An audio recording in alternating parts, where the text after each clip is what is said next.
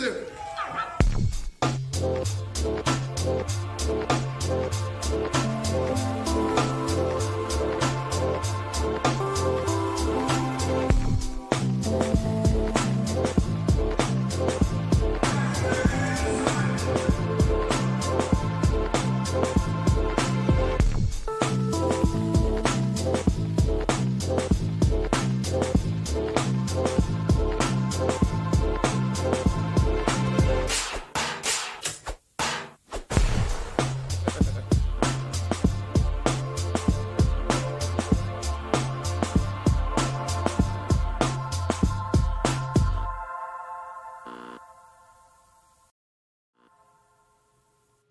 Check.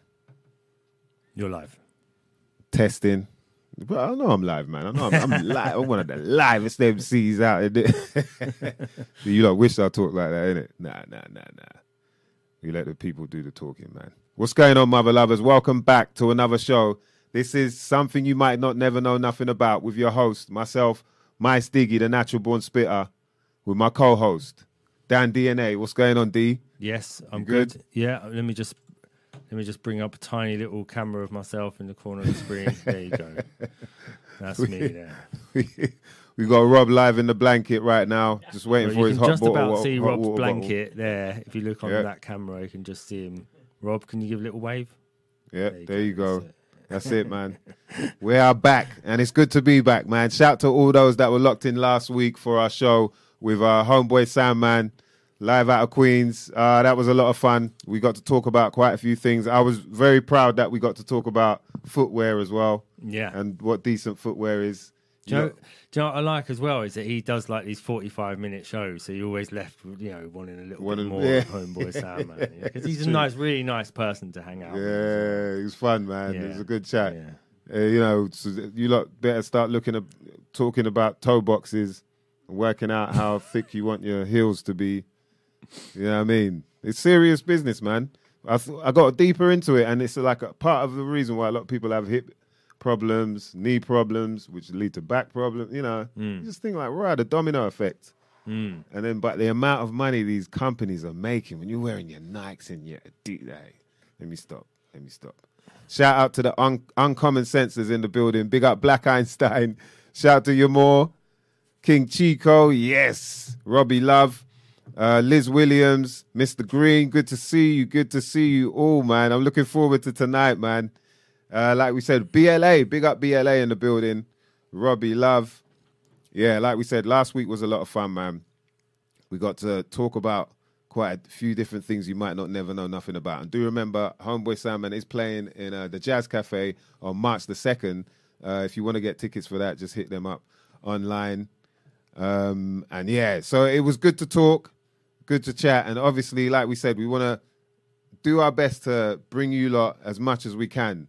Stuff you might not never know nothing about, innit, Dan? Mm-hmm. The idea is not just to stick to one topic, not just to stick to one way of looking at things either, man. Whether you agree or disagree, you know what I mean? It's just getting down to the truth. That's what we really want to do. Yeah. And, I felt like to get to the truth, you just got to look up in the skies. I realized that at a time. I just felt like, yeah, it's true, man. That's been there all the while. Look how our whole world is governed by this. People look at you and they're like, what are you talking about? And then you just start naming the days. That's all you got to do. Start naming the days. Like, what do those names mean? Sunday. Oh, all of a sudden we're talking about the sun. Are we talking about the sun? Is it Monday? What are we talking about? M-O-N. That sounds pretty, or looks pretty similar to something else. Add another O. What have you got? Moon Day. Is that what that means? You know what I mean? And so on and so forth.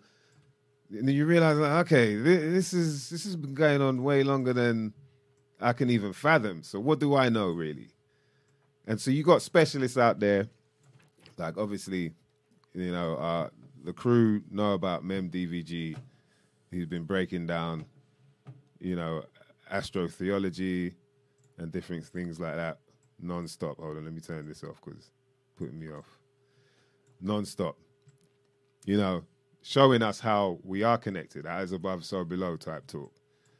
And so with Mem, he's so vast with what he knows. if he wanted to go into this chamber that we're going to go into now, he could.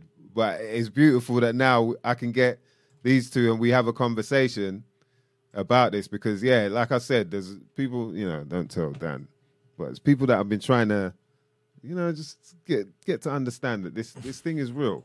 Dan's just one of them people, but I don't want people to know that. Yeah, you know what I mean? It's just to understand, and it felt like, okay, he's not ready yet. But now, I think 2023, the game done changed, so it's time. We can bring in a special guest that I've been looking forward to speak to. Her name, Erin Waage. That's pronounced it right? I got that right. Live out of California. So Erin should be up now. Yes. Welcome to the show. Ladies and gents, please, some fire emojis out there. Fire emojis, some love. Erin is an astrologist. She does readings. Okay, yeah. Does readings. No, I'm getting these messages come through and it's like kind of throwing me off. Also, basically can tell you a lot about what's going on, with your body in terms of the medical aspect as well. And also a horticulturalist. I like saying that word because I don't get to say it that often. But please, welcome to the show and thank you for coming through. Also, family with MemDVG, as all of you know, one of our favorites on the show. So yes, it's a pleasure for us to have you on. Mem is also on the chat as well, on the Zoom call. Yes. So, Mem, quick. Hi, everyone. There he is. Mem. Yes. Wicked, man. Yes, good to have you both on. All right, let's get into this, please. For real. Yeah, thank you. Thank you so much for having us, especially having us both together. This is such a treat. Yeah, I know it's going to be fun, man. Definitely. So, all right, let's break down. Can you explain for the layman, for people like us, who don't really, but you don't really understand what astrology is and what it means and how it, involves us. Could you give us a little breakdown, a little paragraph on, when you've got to explain to people, this is what I do. And this is how it works. Sure. I mean, just going back into high school, which I'm almost 45 years old now, so that was a long time ago. But back in high school, I remember hearing, this thing called astrology and understanding that I was a Pisces and being like, what's this all about? And reading about the sign of Pisces.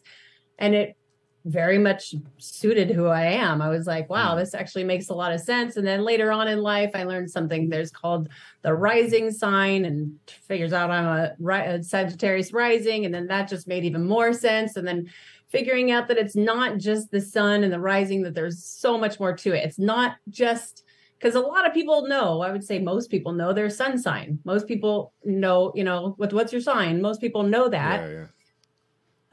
But there's so much more to it. It's not just where the sun was when you were born. It's where the moon was. It's where Venus was. It's where Mars was. All these little, parts of us that become or manifest in our physical form based on the birth date, time, and location of when we were born and where we were born.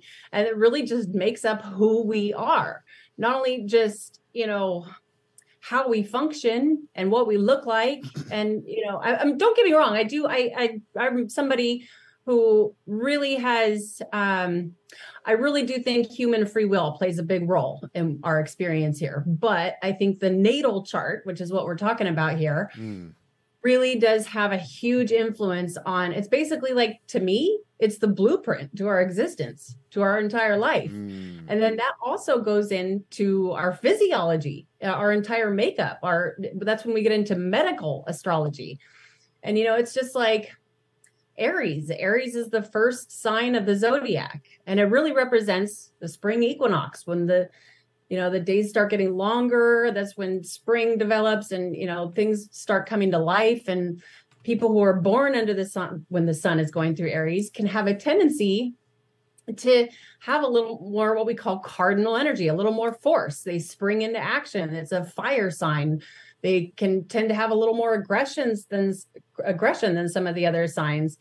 And then not only that, but Aries, being the first sign of the zodiac, rules the very top of the head. And then the next sign down, Taurus, which is what we call a fixed earth sign. And I'll go into a little bit more depth here, but just to kind of give everybody a clue as to what we're talking about here. The sign of Taurus is next. Taurus slows things down. It's what we call the fixed earth sign. Taurus rules just the next part down of our body. It rules the neck and the throat area. And then there's Gemini, and then that goes down into the lungs and the arms and so on and so forth. And if you just look around, if you just, start paying attention to this stuff and start paying attention to when people's birthdays are, you might start to notice the qualities of these influences coming through people. But on that note, there's, obviously not every single Aries is going to act the same. Obviously not every single Pisces is going to be the same. Not every Aquarius is going to be the same, because again, there's so much more to the natal chart, but it all is based on where things were up in the sky. And we're working with Western astrology here. So really where things were in the tropical zodiac at the time that we took our first breath. And that's, again, that's just kind of what makes us who we are. So does that make sense so far? Yeah. So, so I'm trying to understand the part about, you said about taking your first breath. So it's not like when you were conceived as such, it's more when you've born into that realm, into the earth, or what? Like, there's a couple, honestly, there's so many. I actually have made a chart for when I was potentially conceived. And then I've also made a chart because I was baptized. I made a chart off of that as well. Oh, wow. Some people will call when you were conceived the divine spark chart. From what I've experienced, what I've seen, it definitely seems like the first moment that we took our first breath of air, that's really what shows the most prominence. Yeah, it kind of makes sense as well when you think about it, because now you are actually becoming, and the whole idea of us breathing, that's the spirit, right? So when you start breathing, that's must be when you're alive, you're actually alive, I guess. I don't know.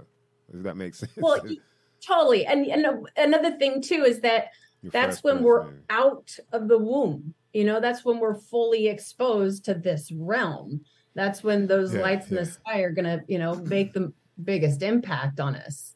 But I do think there's also something to the divine spark chart. I do think that, honestly, you could make a chart we could do a chart off of right now. We're creating something right now. Oh, wow. And so that creation, that's its birth at that time. And then you're saying that you could probably read off of, carrying on throughout. Because it is like a sky clock, like they say. Is that right? A sky clock. Exactly. That's what I love to call it, is the sky clock. I mean, even businesses, you could even take, okay, when's the best time to launch my business? I come up with this new business. I'm entrepreneuring something.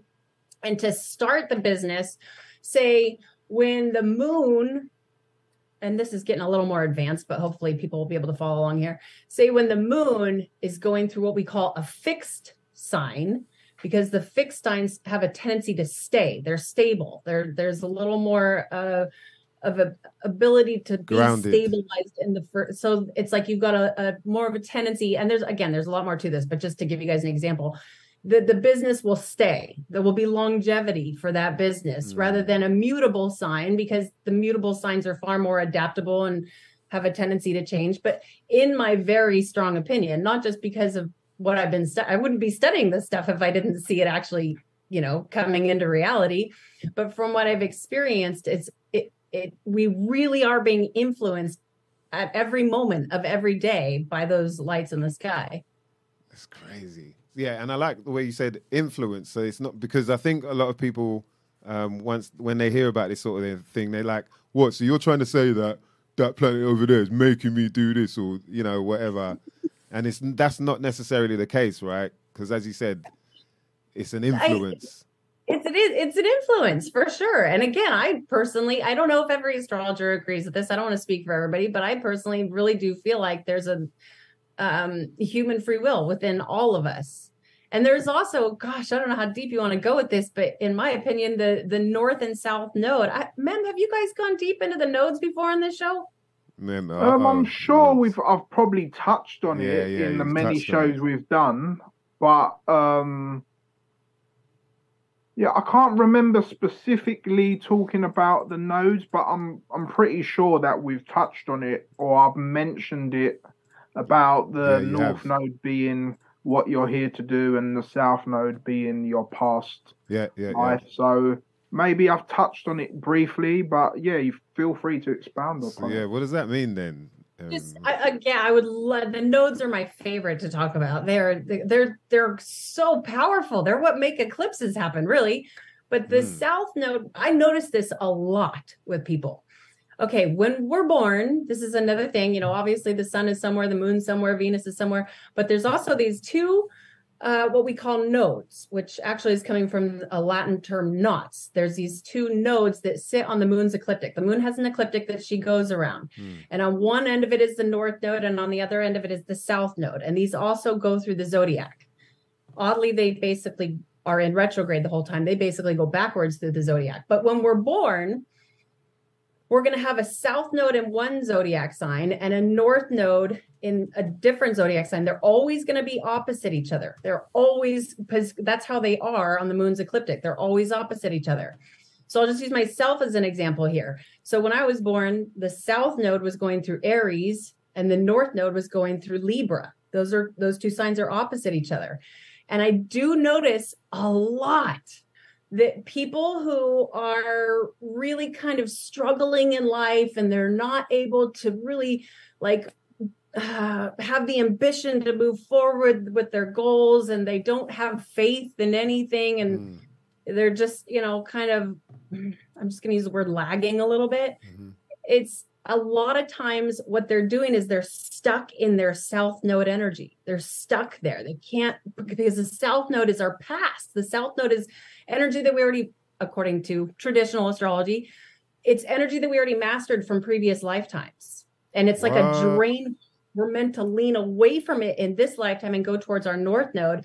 And I do notice this a lot for people who are like, oh, this is, you know, you're trying to tell me that Mars is making me do this.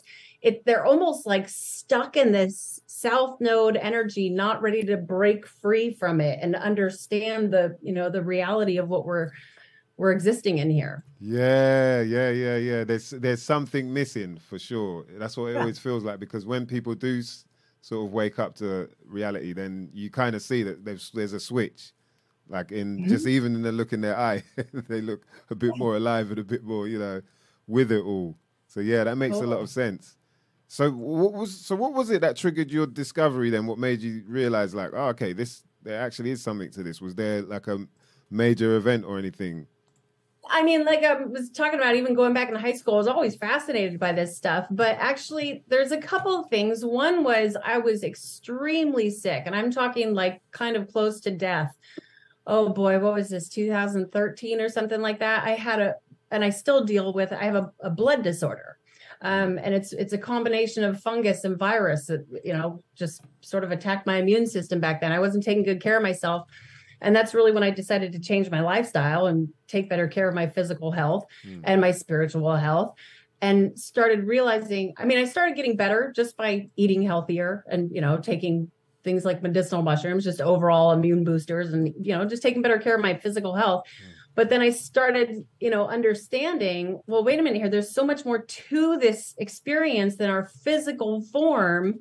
I really want to get, you know, more of on a spiritual path, but with something that is a little more tangible, something that, you know, I can make sense of rather than just praying to angels and that sort of thing. I needed something that could basically work with math. And that's where, you know, I started going back into this astrology stuff and thinking to myself, okay, so when the moon is waning, when the moon's getting smaller, that's a better time to detox, versus when the moon is growing, where we're going towards a full moon, that's a time to give my body nutrients. And just slowly started getting into more of a habit of that kind of a lifestyle. And the more I did, the more I learned about it. But then once I was feeling strong enough, I actually went and started working on a farm, a ganja farm, and could not believe the difference in the plants if we're planting them according to biodynamics. If we're planting the seeds when it's in alignment with the stars versus you don't want to plant a seed on a full moon. I mean, maybe it kind of depends on what kind of seed it is, but you certainly don't want to plant a ganja farm seed on a full moon. You want to catch it. There's this, especially if it's like new moon in Pisces, you want to catch the moon as it's waxing through the sign of Cancer just after Pisces. Started following this stuff and my mind just exploded with how accurate this stuff was showing itself to be. So that's when I knew it wasn't just me. And I knew, I'm seeing with my own eyes and then applying, understanding my siblings chart. Of course, I was able to figure out what time they were born and starting to look at their stuff and going like, wow, this is really real. Wow. There's no way that this is not real. Yeah. And so you're proving that it just takes the time for you to actually go, okay, let me just see if this is real. I'm going to go through the motions that I have to, because it's not that easy to just decide like, all right, I'm going to look at this chart, try and understand what this really means, from all different aspects and whatnot. So I think that's quite a strong thing there that people need to understand, is like, it's not going to make sense to you straight away, especially with, like I mentioned earlier, all we know about, your star sign is the little paragraph that you get in the newspaper on the way to work or whatever on the tube. And you read it and just think, whatever. You read it every day and you're just like, this doesn't even make sense, man, or whatever. And but that's very deep about what you said about even planting seeds at the right time as well. It's incredible. It makes it feel like there is, and I know Mem, you could touch on this, that there must be some real esoteric knowledge on all of this. Not if it's like you can plant a seed, imagine that. This is something that anyone can tell us, whatever scientist can say, that this seed grows this plant. They can't tell you exactly how it does it. There's no way to monitor, to look at, to understand, to know the language that makes this seed grow into this plant. But all we can say is it does that. But there's that connection where this seed that we can't explain, but somehow has a connection with what's going on up there in the skies. That's pretty amazing, man. And there must be a whole type of other knowledge out there that, is important to us as well, that probably is involved in that, wouldn't you think?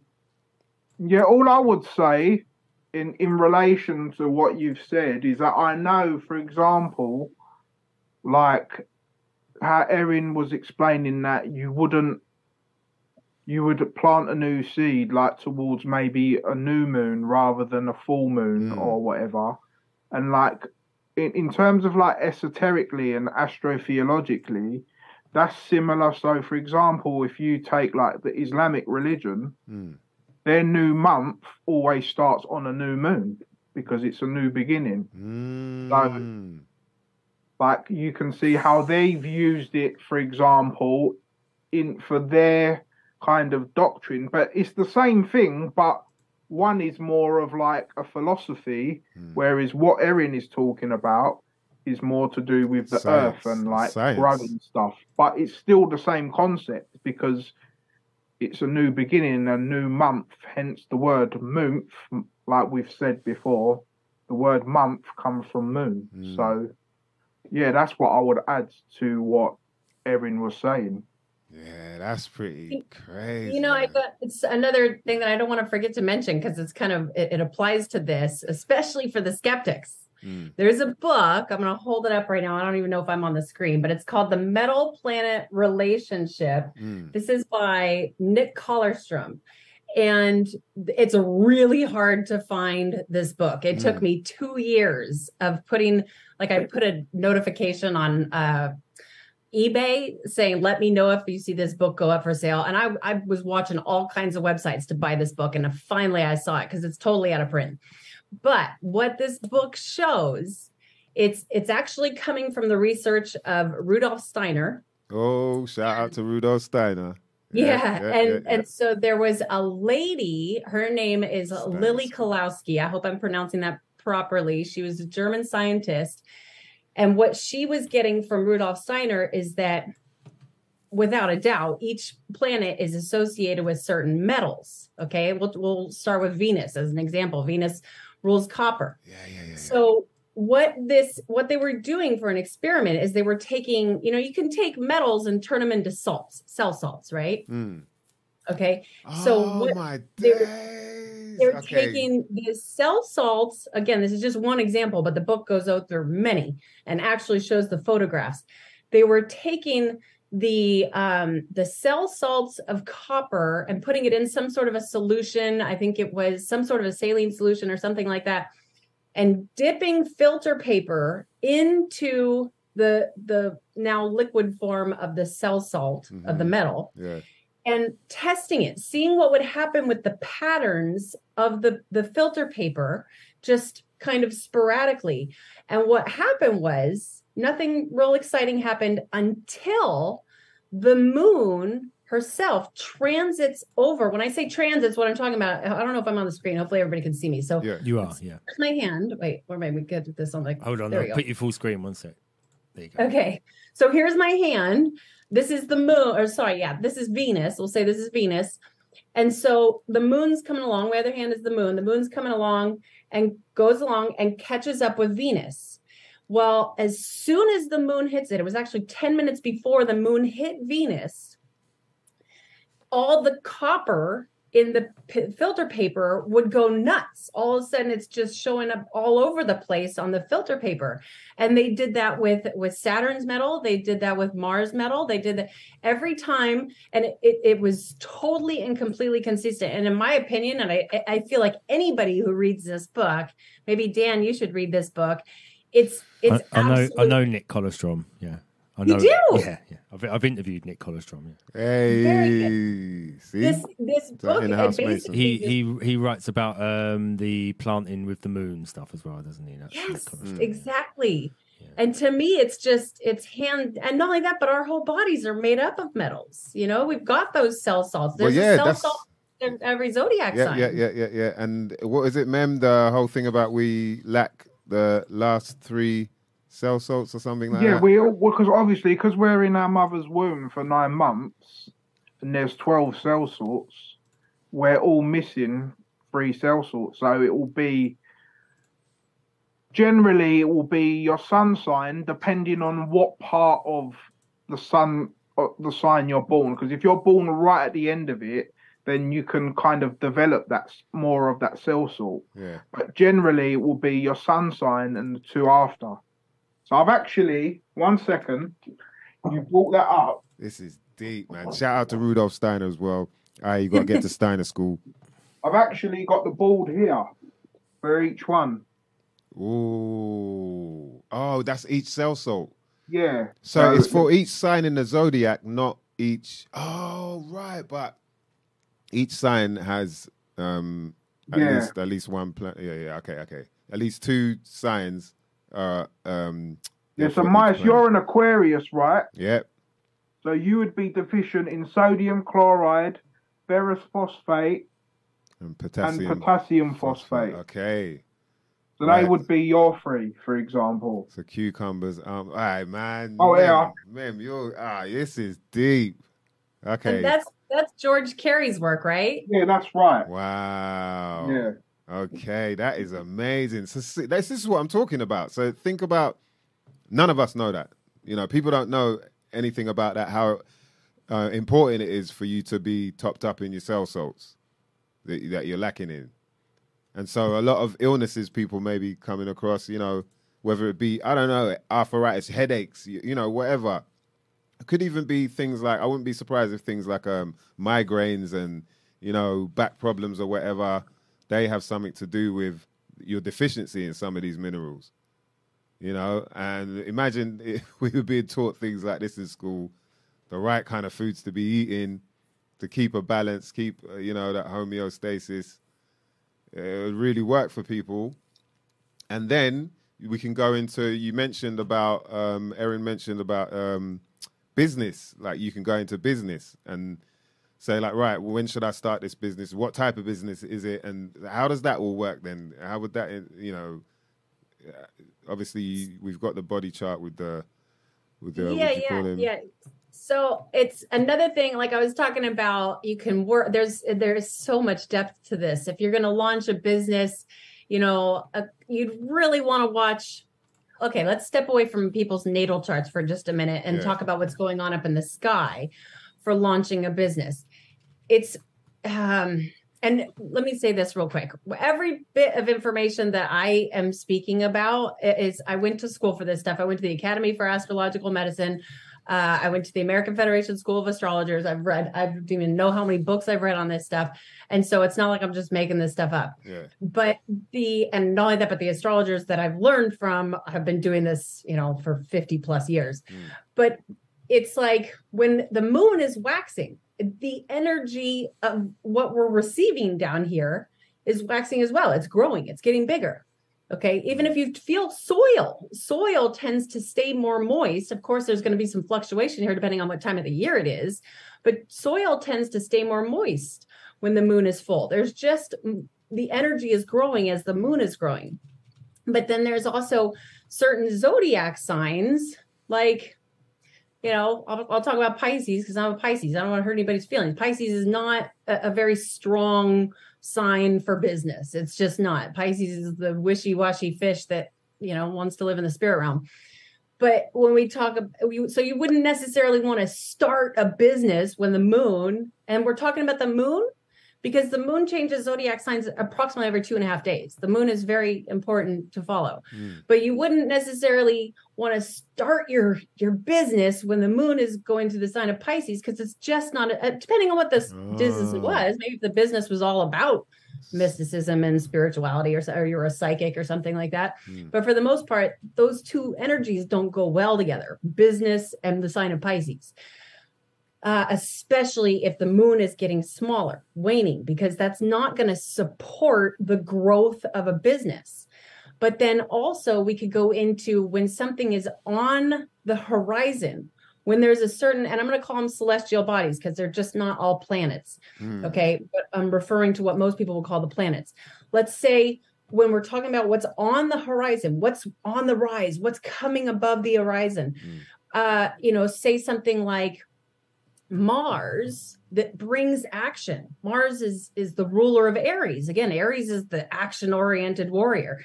Okay, so Mars brings us action. That's Mars's energy. He rules our physical drive. And so when Mars is rising, okay, great. We got the moon waxing, and let's say the moon's going through the sign of Capricorn. This kind of sign of Capricorn is all very much associated with business and being the boss and authority. Okay. So the moon's waxing through Capricorn. And if we can get that and Mars rising above the horizon at the same time that you're launching your business, then boom, you're stoked. Like that's what you want to go for. And it's proven itself. I do recommend that people look into the work of Judith Hill, because she's spent 10 years of her life, showing that this stuff, with statistics and strong evidence to show that this stuff works. And how is that? Is she going back into history and looking at when business started and when the ideas came up and different things like that, and then looking at the sky as well as not only with her work but with others, as other astrologers, giving guidance to other people, watching businesses fail versus watching businesses grow. And you'd also want to apply it to your own natal chart too. If somebody just doesn't have the support in their natal chart, like, oh, I don't know if you're really meant to be a, entrepreneur. Not to say that any people can't, but, it might not be in somebody's, it might not show itself in the chart. Like you might have nothing in the 10th house, nothing in the 6th house. And again, now I'm getting into stuff that people aren't going to understand what I'm talking about. But if somebody's got a natal chart that doesn't really support successful entrepreneurships, you wouldn't want to, give them false hopes. Does that make sense? Yeah. Because obviously, there's a thing about obviously people getting too, they grasp onto too much of what's being said and think that's the be all and end all, when actually there could be variations which don't seem as, they're not as impactful as you may think, that sort of thing. Is that what you mean?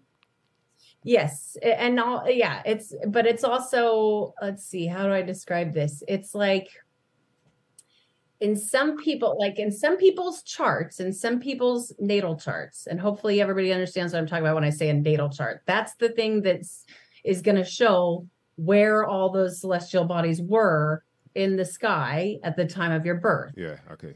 And some people are born, it's like, okay, let's take somebody like, who's got a super crazy successful. Okay, let's talk about, don't get me wrong, I'm not trying to give Donald Trump praise or anything like that, but he's somebody who's gotten a lot of attention in the world. He's very good at being the boss. I mean, I had a show called The Boss or something like that. He's got a whole bunch of energy in his natal chart that supports successful career.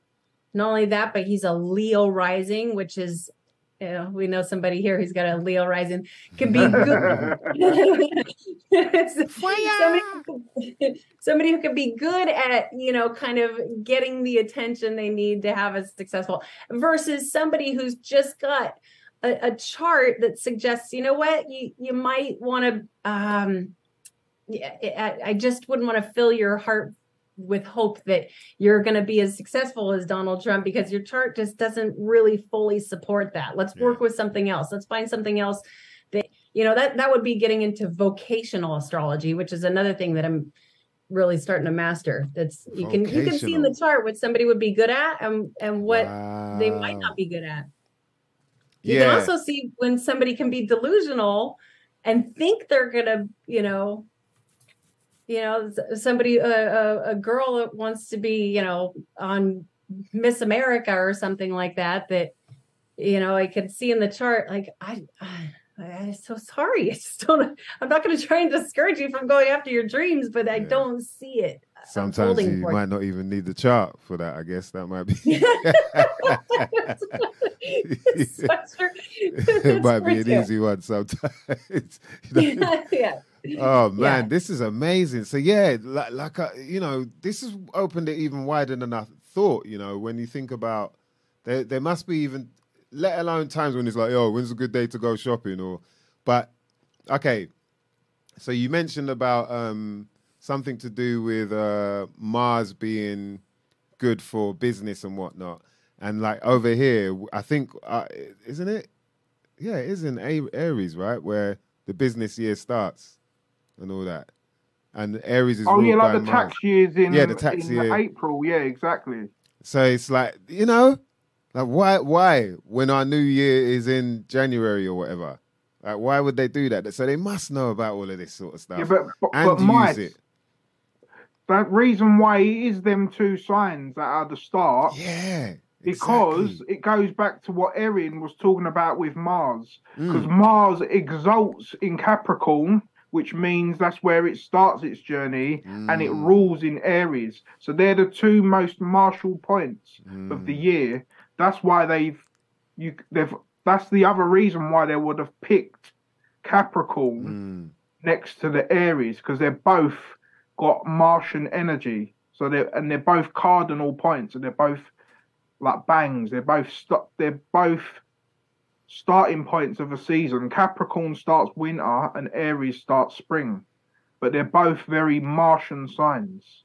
So again, it goes to show how they've even connected it that way, even though they've changed it. Yeah. Wow, for sure, man. And so the other thing would be obviously, in terms of like looking at the business side of it, then it's also what type of career people should tend to go for. I guess that's quite a good one for people to look at as well, right? Rather than making the wrong decisions all the time. Which can happen. It took me 20 years to get here. You could have probably got there a bit sooner. I honestly, I just wish that I manifest that one day we're living in a world where this stuff is reintroduced just to normal schools, because I can't even explain how much this information could help people figure out how to, what to do with their life. Those are my favorite clients, are the young people who are going off to college. What should I major in? What would I be, good at? And it's 99.999% of the time, it's clear as day to me what somebody will excel at. And going back to those nodes, that north and south node, the south node being stuff that, again, of course, I have no way of proving this stuff, but, according to traditional astrology, where the south node was when we were born, that's going to say a lot about what we experienced from a most recent past life. And a lot of times people it's like, oh, that's what I'm good at. That's subconsciously. It's not like they're, really remembering from a previous lifetime. Maybe some people are, but they're, they want to keep doing what they're good at, what they felt natural with in that South Node energy. But that's not gonna give them the boost that they need to have the success. I want to go towards that North Node. I'm sorry to keep bringing up the nodes, but they're definitely they're just not talked about very much. But they're said to take our soul from lifetime to lifetime to lifetime. Like the nodes rule over the journey of our soul. That's pretty interesting, man. That's very interesting because I haven't heard a whole lot in terms of that much depth to do with the nodes, but that could, it would make sense as to why people do have certain experiences they have, whether it be, just like dreams, that reoccurring dreams that happen, or the urge to do some kind of crazy sport, or, some people do some death-defying stuff that you're like, what is pushing you to do that? Maybe that stems from a past life, or, where would that stem from up there in the sky? And that makes sense. It makes sense, man. That's interesting. Yeah, I think that, and I think there's also some adrenaline junkies just because they're what we would call Martian dominant or Mars dominant. People have a lot of Mars energy in their natal chart. They tend to just need the adrenaline. That's what Mars rules. That's what Mars brings. Mars is kind of a badass. All right, so can we go through from your point of view, like what are the sort of tendencies and characteristics of each star sign? Because, a lot of people are always wondering, okay, so what do you mean? And then they can see now whether you say things like that. Why don't we get some of the people in the chat to tell us their star sign? and then Erin tell us what she thinks they might be like. Okay. Well, their tendencies are possibilities. That's what I mean. They ain't gonna get offended anyway. Yeah, shout to Robbie Love, BLA, You're More, Mr. Green, all the crew, Regantology, yes. Liz Williams, shout to Sinead, BLA, yes, man, crew out in the building. Teddy T, we see you. Yes, man. King Chico. All right, check. Rob's a bit snug now. We've got our first one in, Liz Williams, Leo. Leo? Yeah. Yes. Leo's one of my favorite signs. Leo, I love it because it's ruled by the sun, which is the brightest light in the sky. And Leo has this tendency to just kind of be the brightest light wherever it goes. Leo is such a vibrant energy. In fact, it's said to be one of the signs that has the strongest vitality, or because it's here to enjoy life. And not only that, but the sign of Leo can have a tendency to get attention, just kind of, and let me just make sure that I'm being clear here. This doesn't mean that every single person who has their sun in Leo is walking around just trying to get attention and enjoying life, because they could, when they were born, if the sun was right here and say Saturn was right here, if Saturn was right next to the sun, Saturn restricts that energy. Saturn changes it. Saturn's the one that brings obstacles and is cold and constrictive. So it's like that completely changes it. But if somebody's just got their sun sitting by itself in the sign of Leo, especially like if it's in the 10th house, they can tend to just get a lot of attention. And not only that, but Leo rules the heart. It also rules the spine. Oddly, it also has a huge influence on the gallbladder, but those are very important parts of our body. And so that sign of Leo, ruling the heart, it just shines to the heart. And on that note, just kind of touching on medical astrology for a minute here, one strong theory that applies to the medical astrology is that, okay, so if somebody's sun is in Leo, that would mean that like the antenna, I'm kind of getting a little strange here, but if you can just envision that the antenna to their vital force, because the sun rules our vital force, is coming through the heart. That's where they pick up the sun's energy, is through their heart. And so that's what makes Leo this super bright, shiny energy, and can be super fun and playful. It's represented by the lion. The lion that can be very, very courageous and ferocious, but also lions can be very, very playful. And also it's like this energy of Leo, it's what we call the fixed fire sign. All the fixed signs can be a little stubborn, don't necessarily want to, adapt into new situations, or they want things to be fixed. But overall, the sign of Leo is just a sign of vibrancy. Jeez.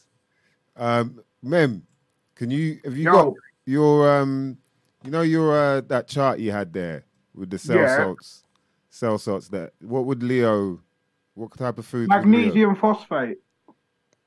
Magnesium phosphate. That's what they'd represent. All right. So you lot can go digging, you know what I mean, to find out what you need. So I can read it out. I'll read it out. Liz Williams, let us know if any of that's true. Magnesium phosphate. Foods with magnesium phosphate are Brazil nuts, walnuts, peas, corn, white beans, and peanuts are the ones that I've got here. Obviously, there's a lot more, but I can only fit a certain amount on my board. So they're the main ones that I have. So are they the foods that they should be eating regular, or they're the sort of foods that represent? Yeah, they're the foods that they should. They're the foods with magnesium phosphate. So if they're deficient in that cell salt, they can get them through them foods, basically. Nice, man. Oh. So especially if they were born at, say, like 2.5 degrees Leo, right? Mehmet, they would want that Leo cell salt. Yeah, for sure. If they're born, like I was saying before, right at the beginning of a sign, they would definitely be lacking it. Whereas if they were born on a cusp towards the end of a sign, that they might be more predominant in it. Obviously, because they've been in the womb longer, they would have got that vital force through the sun. So, like it depends. Like, that's the thing with astrology, like Erin was saying, is that the reason why sometimes it sounds a bit like wacky is because it's just like people speak about it too generally. So like, oh, Leo is just like this. But like Erin said, if you're a Leo, but you've got Saturn conjunct your sun in Leo, then Saturn is cold and dry. So then cold and dry doesn't work with hot. So then they're opposing each other. So then that Saturn will be blocking your Leo energy. So like Erin was saying, it's not just as easy as you being a Leo or being whatever sign. Or for example, if you've got something opposing your sun in if you had something in Aquarius and opposing your sun, that might cause a little bit of a blockage of some sort. There's squares, there's so many things, aspects to take into consideration. Also, for example, you could be a Leo, right? But just say you're a Leo and you had the sun in the 5th house. That would be the best place for your sun to be. But then you could be a Leo but have your sun maybe in the 11th house, and it wouldn't be as strong because it's the opposite energy to what it is. Or for example, you might be a Leo who has the sun in the 4th house. Well, the 4th house is about relates to Cancer in the home. So although you might have Leo energy, you still might not be as out there because it's concentrated in the 4th house, which is about the home. So there's so many variations that you have to take into consideration. Yeah. So like I said, the only way that you can understand it is to become a student yourself and learn what each house is and what each planet is and what each sign is and whether it's fixed, cardinal, mutable. So like there's a lot of intricate ingredients to take into consideration to understand it all. Because like it's just like Erin's saying, it's not as simple as just being a Leo or a Scorpio. Although it can be, like, obviously each sign has its archetype, but like Erin mentioned, it's all to do with like the conjunctions, the aspects, what houses they fall in, whether you're born in the day or you're born in the night, for example. Like people say if you're born during the day that you're more of a extroverted person. If you're if a lot of your planets are on the bottom half of the chart, then you might be more of an introverted person. Again, you can look at stuff like whether all your planets are rising or setting. So, for example, if all your planets are rising, you might be a bit more of an upfront, get up and go person. But if all your planets are setting, then you might be a more of a laid back person. So, like Erin mentioned, there's a lot of dynamics to a chart. Well, Liz Williams says, "Hell yeah, haha, on point." Lol. So there you go. By the way, if any of your listeners want to get a reading with me after the show, just if you can schedule straight through my website. I was just going to say I'll give you guys a 25% discount if you just schedule through my website and leave a little note and say that you were on the show here. I'll happily give you on any length of reading, a half an hour, 1 hour, 90-minute reading. I'll happily give you that discount. Oh, wicked, man! Thanks for that. Yes, man. So the next one, Reagantology Pisces. What about the Pisces? What did it say before Pisces? Reagantology, one of the other people in the chat. Okay. His name's Reagantology. Yeah, it sounds like President Reagan. So it's like, what? What did you say? Okay. So Pisces, I am a fellow Pisces as well. Pisces is the last sign of the zodiac. Okay, and it's like it's just we were talking about Aries is when things spring into action. And Aries is ruled by Mars and it's aggressive. Pisces is just before Aries. It's at the end. It's at the very end of the circle, and it's where things are. You can't say to sound bad, but it's where things are dying. It's where Pisces is connected to the spirit realm. Pisces, it's represented by two fish. This is such a good way to describe the Piscean energy. It's represented by two fish that are tied together because one fish wants to go swim off into utopia, into the spirit realm, and the other fish is in the physical realm saying, wait, no, you can't go swim away into the spirit realm yet because we have these earthly responsibilities to take care of. So they're tied together like that. It's ruled by Jupiter and Neptune. And to be clear, in ancient astrology, it's ruled by Jupiter. In modern astrology, it's ruled by Neptune. In my opinion, it's ruled by both. And to me, it's clearly ruled by both.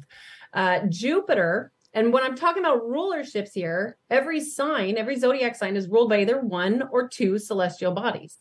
Again, I'm referring to the planets, but those celestial bodies are what make the sign what it is. That's a huge part in what makes the sign what it is. So when we talk about the influence of Jupiter first for Pisces energy, Jupiter is the influencer of things like faith and compassion. And then and Pisces by nature can be very naturally compassionate and can also, it's a sign of faith. It's a sign of oneness and wholeness. Okay, but then Neptune's influence comes in, and Neptune influences that dreamy, mystical, sort of altered states of consciousness, kind of what Pisces can have a tendency to, if somebody's having or even in school, paying attention in school can be very difficult for the Pisces because it's like, whoa, but I got other things going on in my subconscious. And it's just not exactly a very earthly energy. But if we focus on the qualities of Pisces, it's also very psychic. Neptune's influence can make people very psychic and just tapped into other realms. And then it's also, again, the end of the circle. It's connected to the spirit realm. Unfortunately, it does not have the strongest vital force because it is at the end of the zodiac. It's what we call the mutable water sign. When I say all the signs, they're fixed, cardinal, or mutable. Okay. And the mutable signs are very adaptable. And with that said, there's qualities that come with that. But Pisces can just sort of adapt into all kinds of new situations. Like, oh, okay, we're going to go hang out with these people. Oh, wait, but then we're going to go hang out with this totally different type of people tomorrow night. And Pisces can do well with that. But the mutable energy can also have a very difficult time staying on track it's like, the mutable signs will set a goal for something and they're going along, but all of a sudden something seems way more interesting over here. Like, oh, wait, no, I was going after this goal, but something got a little more shiny over here. I want to go after that shiny thing. And then something else shiny got over here. Oh, wait, no, I want to go that way. Oh, wait, no, I want to go that way. Wow. So it's a very adaptable energy. And then we talk about the element of water for the sign of Pisces. Pisces just tends to be an emotional energy. It's, again, naturally compassionate. The emotions, even just watching the something I'm Pisces on Instagram. When I see like somebody posting a video of their sick dog or something, I'm just instantly in tears, and that's such a Piscean thing. to just feel the sadness. But yeah. So, but then again, it's like, if you're a Pisces and say, like for myself, as an example here, as a Sagittarius rising, which the rising sign is our persona, it's our outward expression. Sagittarius is optimistic and fun and adventurous. So it's like, a lot of people might not guess I'm a Pisces because I'm more fiery and more outgoing than the typical sort of introverted Piscean energy. Wow. That makes sense to the listener? Yeah, I think Jay let us know. Regentology, let us know if that was accurate or not. There's Mr. Green is also a Pisces in the chat. He said, that's me down to a T. Wow. Awesome. See, people think you're crazy but it is actually, it's a lot deeper than they lead us on to know. And I think once we start understanding it, you realize like, wow, if everybody knew this, like you were saying earlier, if people actually learnt this in schools and whatnot, imagine how much easier things would be in the world. You wouldn't need, look, none of you lot would need no Tinders. You know what I mean? You wouldn't need the date chat apps and whatnot. You wouldn't be worried about, you know what I mean? You know how to communicate with people. Oh, what's that? Oh, right. So you're into, you want margaritas? Like, you know what I mean? You can tell what. So it's amazing, man. There's so much to learn from it. And I think it really is important that the word keeps spreading. So I find it interesting that you say that both, when you were talking about, was it both Neptune and Jupiter? Yeah. So there is this understanding that there's like an old world sort of level of astrology and then a new world, like a new version that involves Neptune and what are the other ones? Uranus and Pluto. Yeah, Uranus and Pluto. So how do you think that came about? Do you think sort of those other planets were involved back then but just forgotten about, or how did it come about that yes, these do work and they're involved as well? Okay, that's a really good question. And I want to hear Mem has to say after I speak on this, because I think he's probably got a good opinion on this as well. So really, this is before Uranus, Neptune, and Pluto were discovered. Okay. So it's like there was no Neptune to place onto the sign of Pisces. And Jupiter is the closest to it because Jupiter, again, is compassionate and about faith. And in fact, Jupiter has a lot to do with religion, which Pisces isn't necessarily associated with religion, but it's more in fact, the motto for the sign of Pisces is I believe. But that can come from that Jupiterian energy. But then when Neptune was discovered, at least from what we're being told, is that a group of astrologers, I believe they were like Rosicrucianist astrologers that got together and studied the influence, watching what's going on with Neptune and seeing what kind of influence it might be bringing. And then they applied it to the sign of Pisces as well. And see, the modern astrologers were like, oh, this is perfect. This makes so much sense. It's got to be, related to the sign of Pisces. It has to be Neptune that rules Pisces. And then the ancient astrologers or the more traditional astrologers were like, well, wait a minute. You can't completely forget about Jupiter's rulership here. You can't just leave him out. And I mean, in my opinion, I can see why, I can see both perspectives. I really can. I can see the astrologers that have been studying ancient astrology from the beginning, and it all makes sense to them. The Ptolemaic planets, okay, that's before Uranus, Neptune, and Pluto were discovered. That's what astrologers had to work with. Now, it just makes sense that it's both. Now, I want to hear what Mehmet has to say on this topic as well.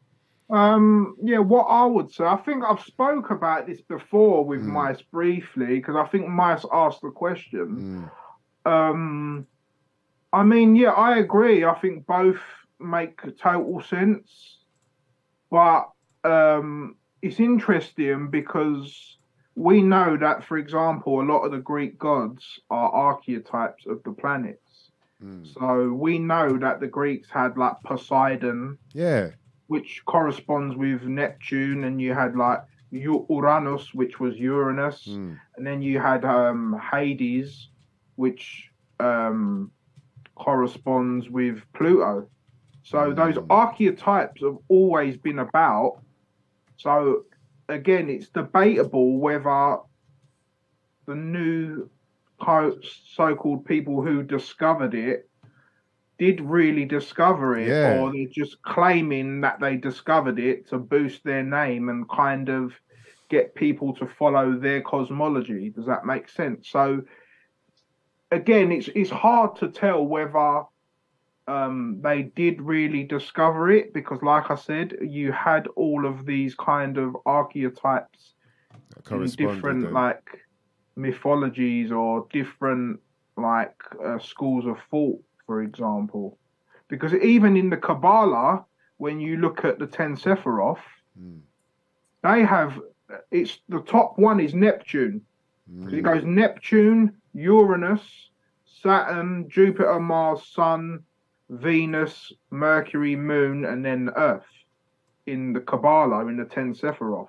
So it's in their system as well. Yeah. So, and that's way older than this new system. Exactly. So I don't know, man. I think that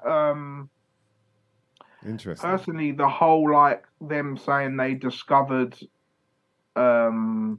like Neptune and Pluto and Uranus recently, I think just ties more into like NASA's propaganda, personally. So like yeah, because then it kind of ties in with the whole like the new Aquarian age. Look, we've got technology now, so we can see further. That, and like the olden day people were stupid, so they didn't know about this stuff. It like kind of ties into that whole plot, if that makes sense, or script, should I say? Yeah. But again, it's hard for us to really know. And one other thing I'd say on that is that the 7 planets we see with the physical eye probably have more of an impact on us, like physically and spiritually, whereas I see, like, this is my own interpretation, I see Uranus, Neptune and Pluto as a bit more maybe like transcendental and psychic, and they might kind of correspond more with our psyche, whereas the 7 planets that correspond with our 7 chakras and the 7 colors of the electromagnetic spectrum might have more of an influence on our, like, on the material realm more, if that makes sense. Very poetic, man. That was deep. Super well said. I do think there's so much more to the story than we're being told. I mean, as with anything, but I do think it's very mysterious. But yeah, you hit the nail on the head talking about how, you know, Saturn rules our bones, Mars rules our muscles, Mercury rules our mind, but then Uranus is said to rule our electrical body, like the toroidal field that's going around us, and then Neptune rules our subconscious, and it's psychic porousness. It's like Neptune, that's why Pisces is considered to be psychic, because Neptune makes that part of our field more porous, where the psychic energy comes in. And then Pluto is said to rule the psyche and the underworld and will reveal secrets and that sort of thing, but they don't necessarily rule physical parts of our body. So, because I've heard people talk about there being other chakras that are above the crown chakra. So would that coincide with that then? Would that make sense then? Are there that amount? Is it another, what would there be? Another 3 or something like that? Yep, that's true, actually, Mice. That's very well, like, I'm glad you brought that up, like, as a reminder. Yeah, that's true. So yeah, that's right. It could be that those chakras above our head, the ones that we can't see, are kind of they're beyond the physical, symbols of those other 3 planets. Yeah, and being that they're beyond the physical, like they're not things that we can measure from our point of view and sense and all that. And that would make sense with all the whole thing with like bioresonance, you know, like the exosomes thing, and people being able to connect even though we're not touching. So I might yawn. You're not even seeing me yawn, but you yawn as well.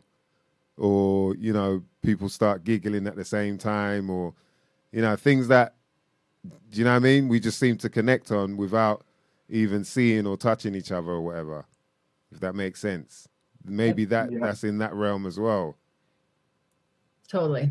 Like you were saying, yeah, people being psychic or whatever, they can probably hear what the hell was going on in your head. And you're an Aquarius, right? Yeah.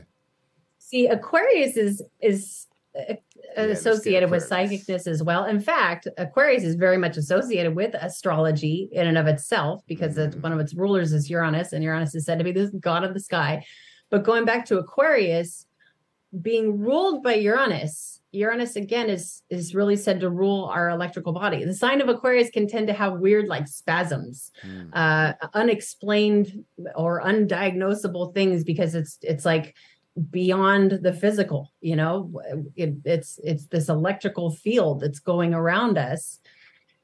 And there's a place called Heart Math that's also in California, fairly near where I live, but they're the ones that are putting out all this proof that are showing, it's coming from the heart. This electrical field is really coming from the heart. And Aquarius is opposite Leo. Those two signs are opposite each other. And so any two signs that are opposite each other, the polarity between them is magnetic. And there's this, the sign of Aquarius and Leo, they function together. It's coming from the heart and going out into the electrical body. And because of that, the motto for the sign of Aquarius is I know. Yeah. Because it gets these little like, oh, I already knew that. It's the sign of genius because of that. Wow. I feel really stupid now because I don't feel like a genius at the moment. Wow, that's amazing, man. Thank you for that. That's good to hear right there. I'm going to work on myself now. Yeah, so, right, so that, yeah. All right, we won't get into that yet, but we got to talk about the houses thing a bit later on, because, that it keeps popping up in my head like, okay, what does that mean exactly? But someone asked about cancers. I believe it was, Turbolicious. Cancer. Can you break down, what are the tendencies for a cancer? Let me grab my popcorn. Cancer is my jam, because my moon and Mars are in Cancer. Plus, I've got a bunch of stuff in Cancer's house, the fourth house. So Cancer is another water sign. So all the water signs, Cancer, Scorpio, and Pisces, they're all associated with feelings and emotions. In astrology, water is, all the water signs just tend to feel things very deeply, and it can be a very emotional energy. And it's also another very intuitive sign because it's ruled by the moon. And the moon up in the sky, she really has a huge influence on our emotions. I mean, that's why when we have a full moon, there's a reason why the word lunatic exists, because people can tend to get emotionally triggered when it's a full moon. I mean, even emergency rooms tend to be more busy when there's a full moon going on. The moon has so much to do with how we're emotionally responding to things, but internally. And so that sign of Cancer being ruled by the moon can be very emotional, and again, can also be very intuitive, but also very sensitive. In fact, the motto for the sign of Cancer is I feel. This is the sign that can very much feel not only its own emotions, but be very receptive to other people's emotions. And it's a sign of definitely, being very receptive. In fact, being ruled by the moon, there's also a key word to describe the sign of Cancer is moody. The word mood comes from moon. And it's like being affected emotionally by that. But it's the cardinal water sign. So the cardinal signs, we talked about the mutable signs and how they're very adaptable. We talked about the fixed signs and how they tend to be a little more fixed and stable. The cardinal signs have force. These are the signs that change the seasons, really. So they come with this energy of force. The kind of sign of Cancer can be very strong, even though it's a sensitive water sign. Women or, females who are born under the sign of Cancer can tend to be, almost like motherly or nurturing, because it's the moon. The moon is the mother in Western astrology. Can be very nurturing and receptive in that sense. But then the men who are born under the sign of Cancer can be very protective. Not to say that women can't, but I love the Cancerian men, because they tend to want to protect their loved ones, their children, their family, their siblings, that sort of thing. It's a very protective energy. Let's see, what else can we say about the sign of Cancer? Did I miss anything, Mem? You could maybe explain the Jupiter element of it, of the exaltation, maybe, I don't know. Yeah. Jupiter exalts in the sign of Cancer because Jupiter is that sign of compassion. I mean, Jupiter, not the sign, Jupiter's influence is compassionate and loves wisdom, philosophy. Jupiter is said to be like the protector of ancient wisdom. And so when Jupiter's going to that sign of Cancer, it exalts, it works with great strength. It kind of brings not only that protective energy, but in such a beautiful way, a beneficial way. So does that make sense? Yeah, definitely. Does that make sense to the listener? Let me know. Yeah. So Regantology said spot on, amazing. So that was the Piscean, fellow Piscean in the chat room. Who else did we have? Okay, so we just touched on the Cancer right there, as in the star sign. Yo, man. Can we talk about, all right, so can we have a look at the cell salts for the Pisceans and the Cancerians as well? Just so they can, people can go and look a bit more what kind of foods they should be eating. So Pisces would need ferrous phosphate. Do you want me to read the foods out as well? Yeah, there's only a couple. For each one, yeah. So the ones I've got written down for ferrous phosphate are spinach, hazelnuts, rice, blueberries, tomatoes, and oats. They would also be deficient in potassium phosphate, which would be cucumbers, almonds, spinach, hazelnuts, avocado, kale, and lentils. And the last one would be sodium sulfate, which is leeks, spring onion, celery, oats, peppers, pumpkins, paprika, and lentils. So there's some of the things that you could eat to top up on those particular cell salts. See it right there, boy. This is so interesting, man. So many different aspects of your life that it can help with, just understanding. And when you think about it, who you really are, this is understanding who you're actually getting to find out what you're deficient in. You know what I mean? From all the way up there. What the, like... Yeah, but another thing, Mice, we got to remember as well, although it is up there, it's also in you as well. Because as without, so within, as above, so below. Because we're all universes unto ourselves. So we're all separate universes with a heavens inside us, and the 7 chakras are our 7 planets. So we're built like a universe. That's why we have 12 systems in the body, and then we've got 7 chakras. So you have to kind of not separate the two, but just see you as a fractal of the whole thing, if that makes sense. Yeah, that's deep. The synchronicity. Yeah, for real. And once you gather that as well, that's when things become a lot. Yeah, that's when you actually start making the connections, when you start unifying things rather than separating things. Hence the word that we use so much, syncretism, to sync things together, to show how they're related and how, because for example, someone might ask, for example, the motto of Aries is I am, right? And it rules the top part of the head. But people might say, so why does that connect with the head? Well, because the top part of your head distinguishes who you are. So that is why it connects with I am. Do you get what I'm saying? And then Taurus is I have. Well, that's your bottom heart, that's your mouth. So that's what you put inside, what material you have, what food you have. So do you get what I'm saying? What you have to say. Yeah, exactly. What you have to say. So again, when you look at it from in a multi-dimensional way, you can see the connections. For example, Gemini is an air sign, right? It's the twins. So it corresponds with the lungs, which corresponds with the air and how we breathe. So it's all there. You just got to make the connections and understand how, see, the thing is, a lot of people say, oh, it's all airy-fairy, but it's actually very scientifical. It's just that the thing is, astrology is explained in a bit of a philosophical way, which some people don't take serious. But like, you've got to look beyond that, because the reason why people explain things in a philosophical or occult way is because they're too deep to actually explain in normal words. So they use archetypes to kind of make it easier.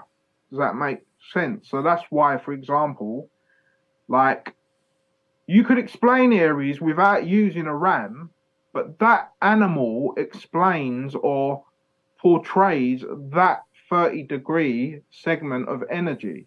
So that's why they've picked the ram, because a ram charges at you. It's explosive. So that's why they've used a ram, and so forth for each one. Like Erin was talking about Leo. Yeah, it's obviously Leo is ruled by the sun. A lion is golden. It has a mane. It looks like the sun's rays. So do you get what I'm saying? They've picked particular animals or symbols to just explain that energy. That's what people have to kind of understand as well also. So they're just kind of, it's just like using a symbol to explain a particular energy that can like encapsulate it all, if that makes sense. You wondered, was it like the people that sort of, come up with this sort of math, this science, did it happen, at a period of time through, just like a few people throughout their life, or was it like an ongoing thing, and maybe they're kind of remembering what their past lives kind of experienced with all of these movements in the sky, and then so on and so forth, and then they start developing, like you're saying, they come up with the idea, okay, the ram then also became the lamb, because the lamb's springing into action around that time, everything's being born again and everything, and then someone else throws a rabbit in there, because they're like, the rabbits get busy during the spring, seeing rabbits. Yeah, but a rabbit is also a symbol of Aries too. Like in that sense, because like you said, because even with, you look at the etymology, it has Ra in it, R-A, which is the sun, and the sun exalts in Aries. So again, you can connect it etymologically as well.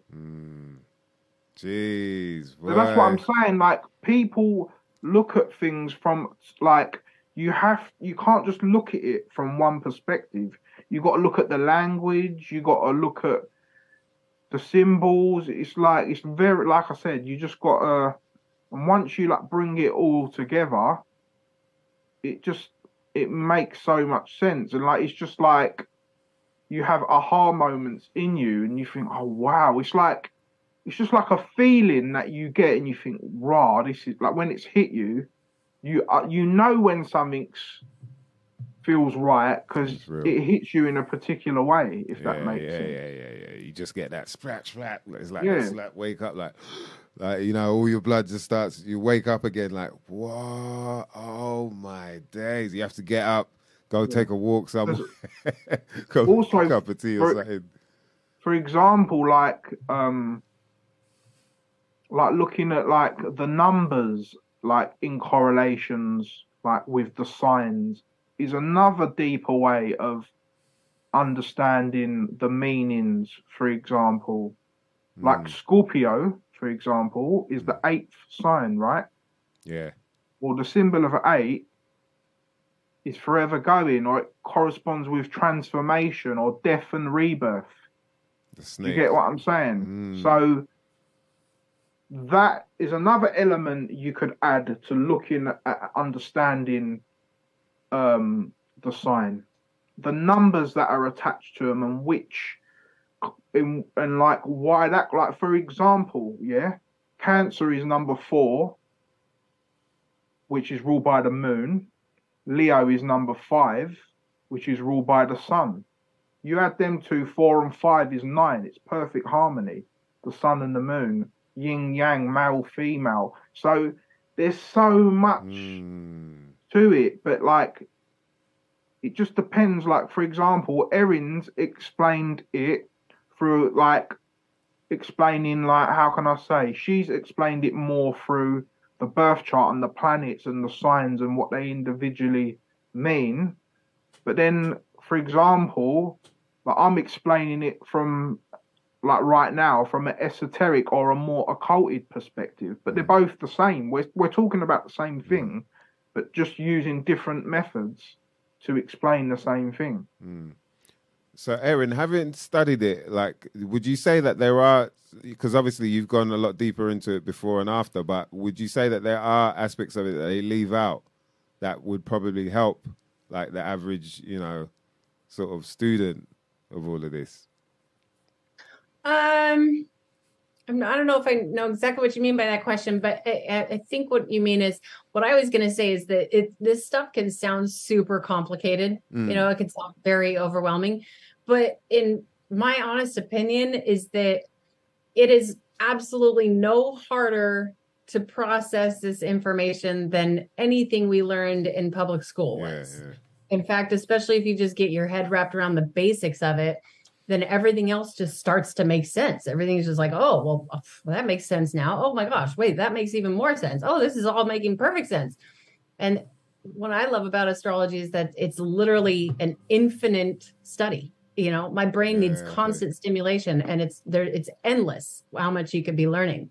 Does that answer the question, or do you want to? It was to do with, so say you said you went to a university or college for medical astrology, was it? Or so there's a lot of different schools you can go to for astrology, and some astrologers didn't even go to school. I started with the American Federation School of Astrologers, which I don't recommend. Yeah, so that's what I was getting at. What were the problems with them then?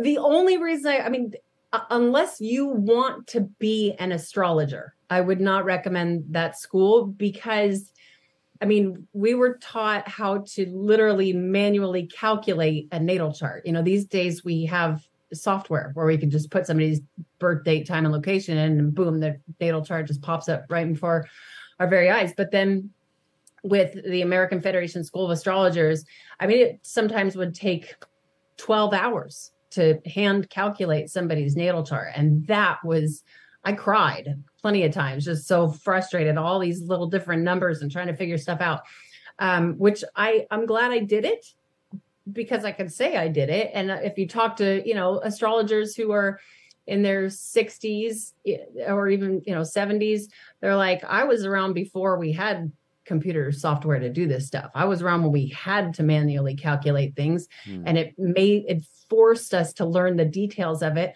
which again, I'm glad I did that. But that stuff is very difficult. That's very, very difficult, unless you just have a brain that, functions like a computer. But there's like the Academy for Astrological Medicine was the second school I attended, but that's more for medical astrology. But there's so many different, I think, what's that one school called? Oh my gosh, it's skipping my brain right now. Maybe it'll come back to me later. But there's so many different programs that you can get involved with, or even just workshops to start to understand the basics. And honestly, if you start by just learning the signs, the basics of each sign, then the rest can become easier. I know you wanted to touch on the houses. Yeah. The houses are very much associated with the signs. It's like there's 12 houses in the zodiac, just like there's 12 signs of the zodiac. The first sign of the zodiac is Aries. It's associated with the first house. Aries is the sign of self. The first house is the house of self. The difference is the sign of Aries is the actual energy of it, but the house is the area of the life where things come through. I'm probably making things sound a little more complicated than what they really are. I'm going to put it up on the screen. I'm going to put it up on the screen so people can have a look as well, because it is quite, like you said, it can be a bit complicated, but once they see it, because it's like it's working around the same circle as the zodiac signs as well. It says you've got a host. Oh, I have to. Okay, hold on. Sorry. Carry on. Talk amongst yourselves. And you know what? Real briefly, I realized we were talking about the sign of Cancer. I don't know if that person is still in the chat. I didn't, because we went on to talk about that. The what things are represented by. And I didn't mention how the sign of Cancer is represented by the crab. That's a perfect analogy for it. The crab that is very soft and squishy and sensitive on the inside, but wears this hard shell that can't be penetrated on the outside. That's the sign of Cancer, is so sensitive inside, but it's protective on the outside. And then if there's something scary going on, a crab can have a tendency to want to back away, go into its home, its shelter. So I realized as we were talking about things, I was like, oh shoot, I didn't mention what it was represented by. Yeah, I'm trying to show them. Also, what I was going to add, just in relation to the houses, like what Erin was saying, for example, each house is related to each sign, but because the zodiac wheel is constantly turning, you can have any sign in any house. Yeah. So, for example, you can do Aries things. If you're Pisces rising, you'll do Aries things using a Pisces mind state. Or if you've got whatever sign you've got in your first house, that's the mind state you will use to do in that particular area of life. So like me, I'm a Leo rising.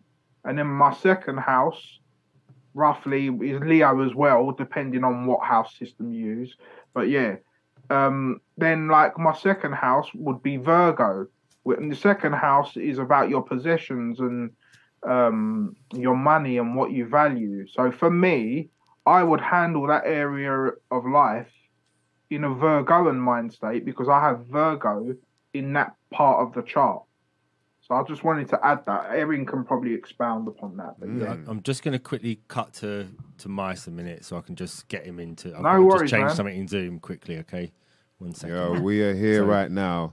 Something you might not never know nothing about. I can say it now. Some shit you might not never know nothing about. It's After Hours. Yo, we're here with Erin Waage and, of course, the beloved DVG, man, breaking it down. And I'm glad, man. I'm seeing the chat room, like people are really into it and enjoying what they're hearing. And that's love right there, man, because obviously this thing, like we're talking about, it can seem quite complicated.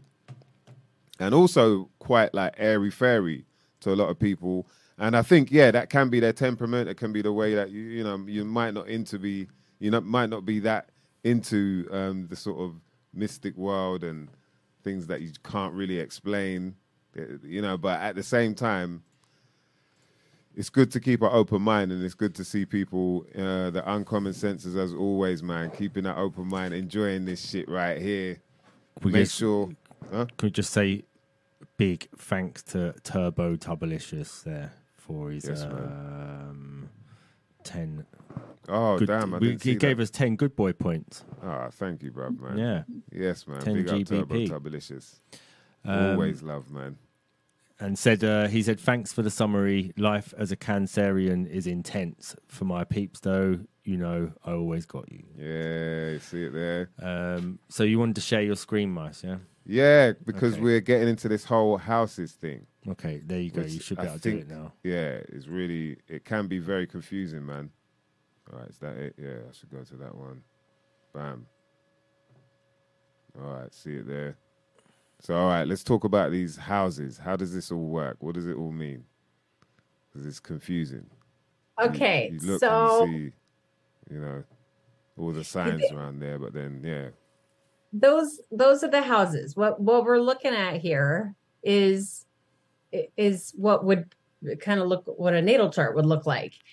And each one of those things that looks like a slice of pie are called the houses. Now you can see where where they're numbered. There's a 1, and 2, 3, 4, 5, it goes all the way to 12, right? Mm-hmm. So that's basically okay. If we were to take let's say that's the sky. Okay, how should I describe this? Let's say somebody is born under the sign of, let's go with Leo. Okay, so somebody's a Leo, which again, we talked about that. Leo's the sign of I will. That's the courageous and playful lion. Okay, but when they were born, the sun, like basically the line that goes horizontally, that kind of goes Yeah. Exactly. That's the horizontal line. That would represent the horizon. Mm-hmm. Okay. And that's why that little number 1, it starts right there. It starts at the horizon. The sun. Oh boy, I hope I'm not confusing people here, but just hope some people will be able to follow along. Probably some people won't. Just rewind it and, you know, play it like slower, like 0.2. Yeah. Okay. Well, the sun rises in the first house and it sets between the 7th and the 6th house. So if somebody's born during the daytime, say they're born at noon, then their sun is going to come through that 10th house. That right there, that's the top of the chart. That's above the horizon. So their sun in Leo would come through that 10th slice of pie up there. That 10th house represents career status. Like you can read the words right there: reputation, social status, career, purpose. So they already got the Leo strength of courageous, you know, playful energy, but it's coming through the area of their life that rules over their career. A lot of people, there are things that can kind of counteract this, but for the most part, a lot of people who are born, no matter what sign it's in, even if it's in the sign of Pisces, which again, Pisces is not associated with career at all. But if somebody's sun is in Pisces and they were born around noon, so their sun is coming through that 10th house, that house of career, they tend to be more career driven than the average person. Okay. Let's take the opposite of that. Let's go back to that sign of Leo and say they're born with their sun in the 4th house. Okay, go to the 4th house down there. So we can see that 4th house represents home, family, personal foundation. Okay, that's an introverted. In fact, when people are born with a whole bunch of celestial bodies above the horizon, they tend to be much more extroverted versus when people are born with a whole bunch of celestial bodies below the horizon, they tend to be more introverted. Okay. But especially in that 4th house, even if somebody is a Leo, let's say, you know, that maybe they want to be a housewife, they want to be at home with their children, that sort of thing, but they're playful and courageous and fun about it. Is this making sense? Yeah. That's making sense. Going back to the sign of Cancer. Okay, let's say their sun is in Cancer, which again is like this protective, receptive, sensitive, emotional energy. Let's say they were born around, let's say 10 a.m. Then their sun might land in the 11th house. Okay, then there's still that Cancerian, protective, receptive, sensitive energy, but their life, like the area of their life that they thrive in, tends to be about community and friends and teamwork. And they might be super protective of their friends and their community. So does that make sense? Yeah. That makes a lot of sense, man. Right. So that's where, okay. Yeah. Because I was going to say, looking at it like that as well. Mice. Can you hear me? Yeah.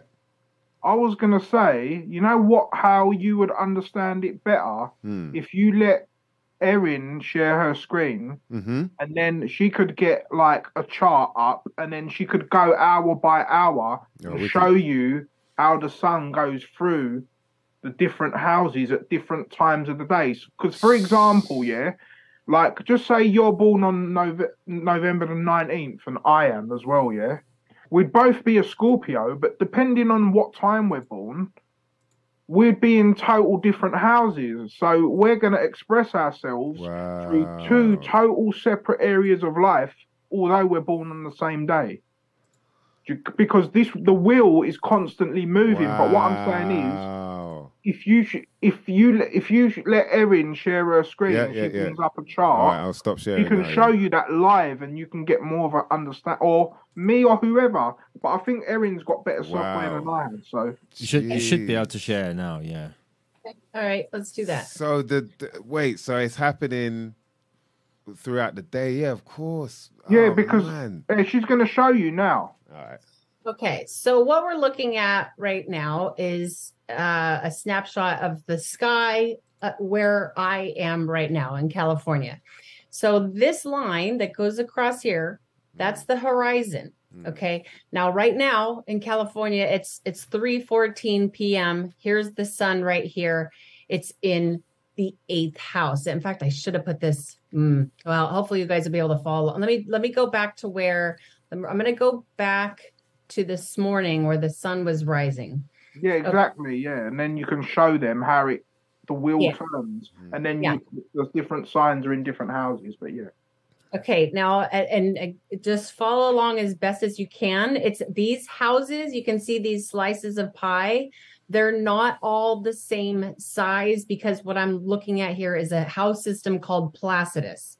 Now, don't let anybody please don't feel intimidated, but there are several different types of house systems that you can work with. Oh. And that's a little more for the advanced people, but it doesn't matter. This is still right here is always going to be the first house. You can see a little number 1 right there. This is always going to be the second house. The second house is right there, 2, 3, 4, and it's always going to have 12 houses. Okay. Now, and they still mean the same thing.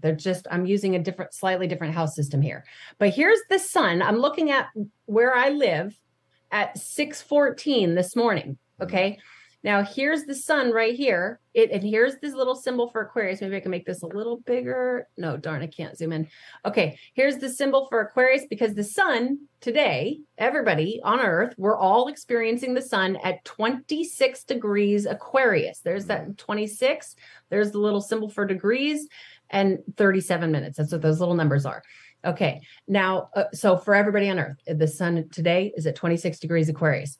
And this morning at 6:14 in the morning, the sun was right here. Again, this is the horizon. This is where the sun rises. So if I move forward, let's just move forward 10 minutes at a time. Okay. Now we see the sun rising. It's still going to stay at 26 degrees Aquarius. That number is going to stay the same. It's going to stay at 26 degrees Aquarius all the way until tomorrow. But it's still going to move. And in fact, you can even watch the whole zodiac moves. Okay.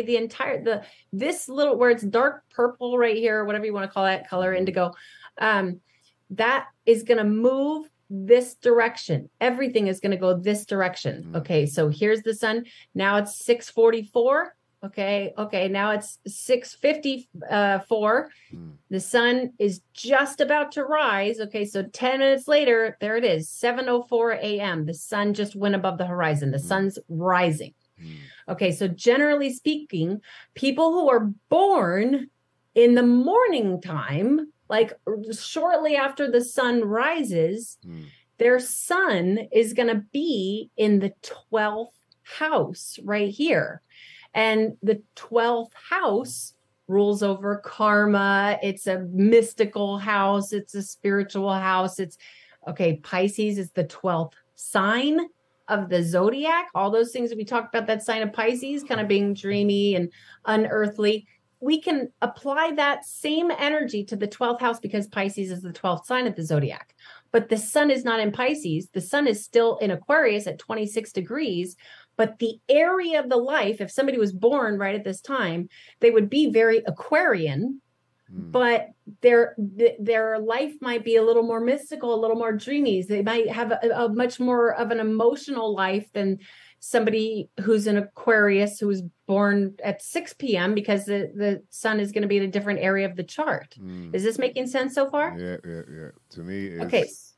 So then we'll just keep moving forward 10 minutes at a time. Okay, it's rising. Okay, now eventually we're going to get into, now the sun's in the 11th house. Okay, so that's around 9 a.m. The sun moved into the 11th house. That 11th house is the house of networking with others, the house of associates and hopes and wishes, the house of groups, okay?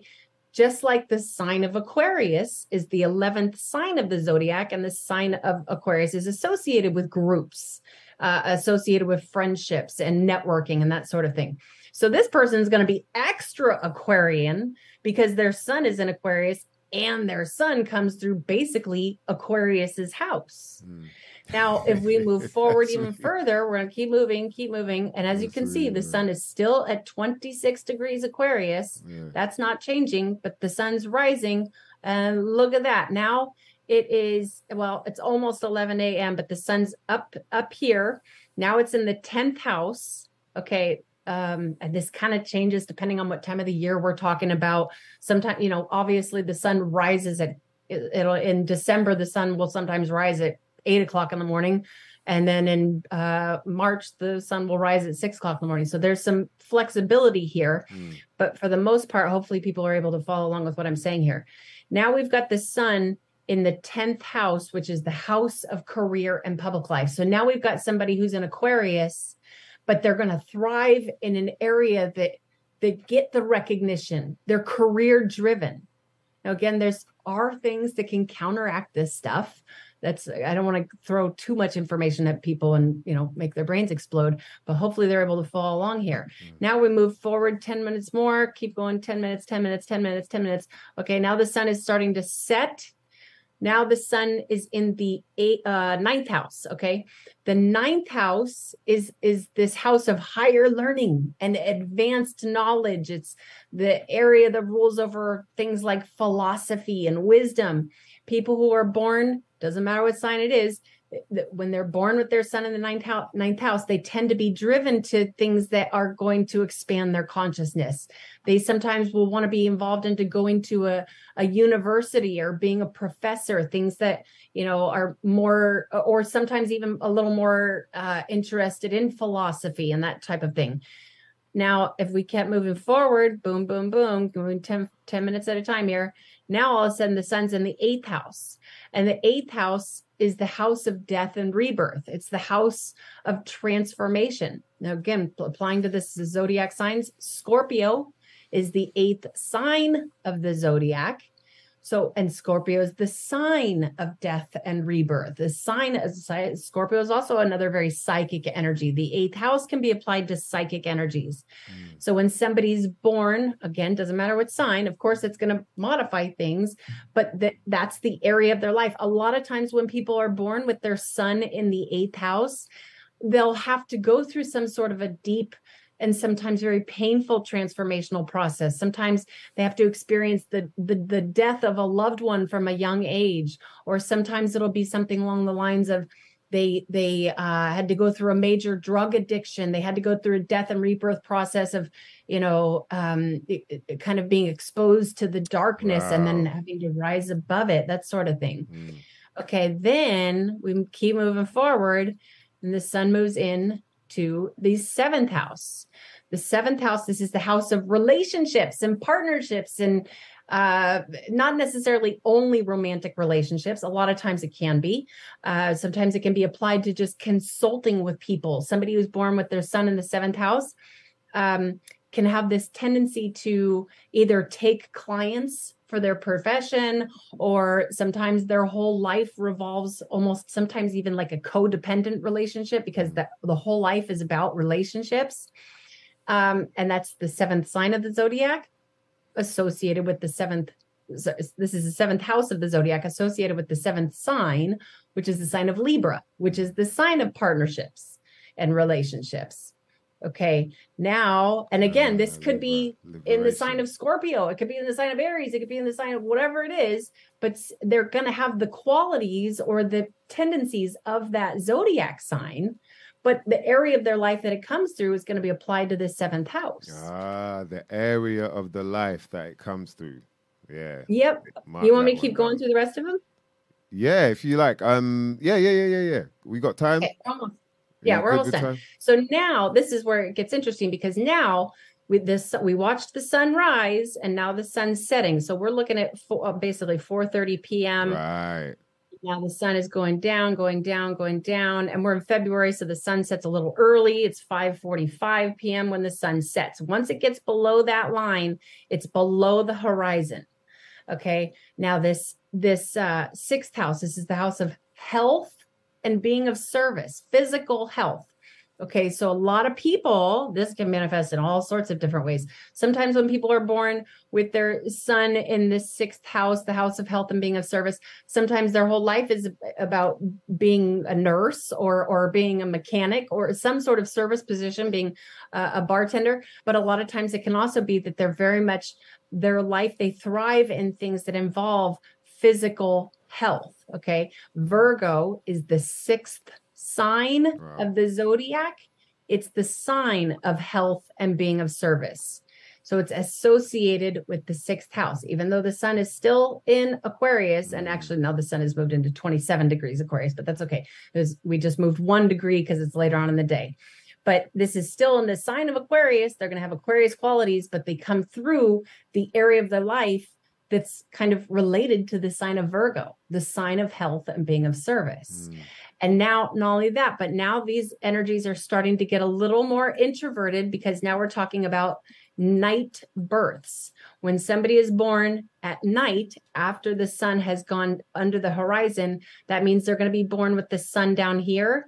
And very often, even doesn't even have to be in the 4th house, which is the house of home. Very often, if somebody's got a whole bunch of planets or celestial bodies down here under the horizon, they tend to be a little more introverted. Versus when somebody's born with everything up here, they tend to be much more extroverted.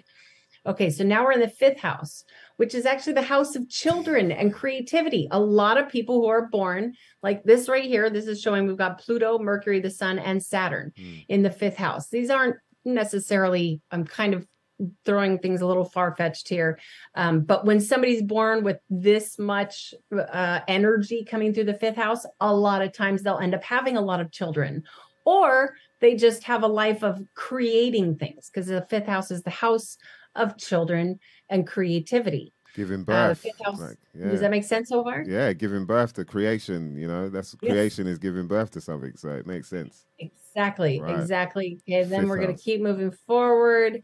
And I'm going to also say this. Okay, I don't want to throw anybody off too hard, but I have to say it, because when you get into the nitty gritty, let's say you're really starting to understand astrology and you start talking about this stuff, the real professional astrologers may kind of give you a little bit of shit if you're saying that the houses and the signs are exactly the same. Yeah, because I've heard that. They're going to be like, wow, that's because there are little differences, but overall, this is the quickest and easiest way to learn the tiny little minute differences later on as you go along. Okay, so now the sun is down here in the 4th house. We kind of talked about this. This is the house of home. We talked about that sign of Cancer. The sign of Cancer is by nature a little introverted. It's the crab that wants to go and hide if there's something scary going on. But it's sensitive, it's emotional, it's nurturing, it's receptive. That's the same thing that we can apply to this 4th house. Cancer, the 4th sign of zodiac associated with the 4th house. A lot of people that have their sun in the 4th house. Okay, this chart that we're looking at here, if somebody were to say, okay, so what, and oh God, I could help somebody like this find a career. I really, really could. But what we see is that most of the energies down here, we have nothing in the house of career. Okay. This person might tend to be a little bit more about being of service, working a service job, rather than some crazy successful career with an empty 10th house. They've also got it. We'll get to the 2nd house. This is the house of money. Okay. So this person might not have a life that's filled with all kinds of recognition and status with a successful career, because their 10th house is empty. And the house that represents the money is a little weak too, but they've got stuff to support this area that rules over being of service. Okay.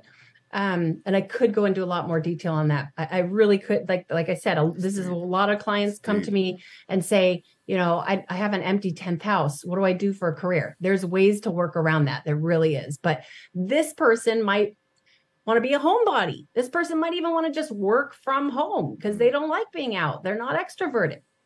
Okay. Now the 3rd house, if we move a little bit further along here, the 3rd house. This is the house of communication, sharing information. It's very much associated with siblings and anything. It's like young childhood type of energy, but it can also have, because siblings are usually the first people that we're communicating with. And so that 3rd house can have a lot to do with that. It can also have a lot to do with things like authoring a book. Gemini is the 3rd sign of the zodiac. Gemini is the sign of communication. The 3rd house is Mercury, the house of communication. Yeah, so somebody's got the sun in the 3rd house. They may have a tendency to have really nice writing skills, especially in the sign of Aquarius. Again, it's the genius. It can be really good. This person, because they're born with Sun and Saturn and Mercury and Pluto all in this 3rd house, this person might author a book.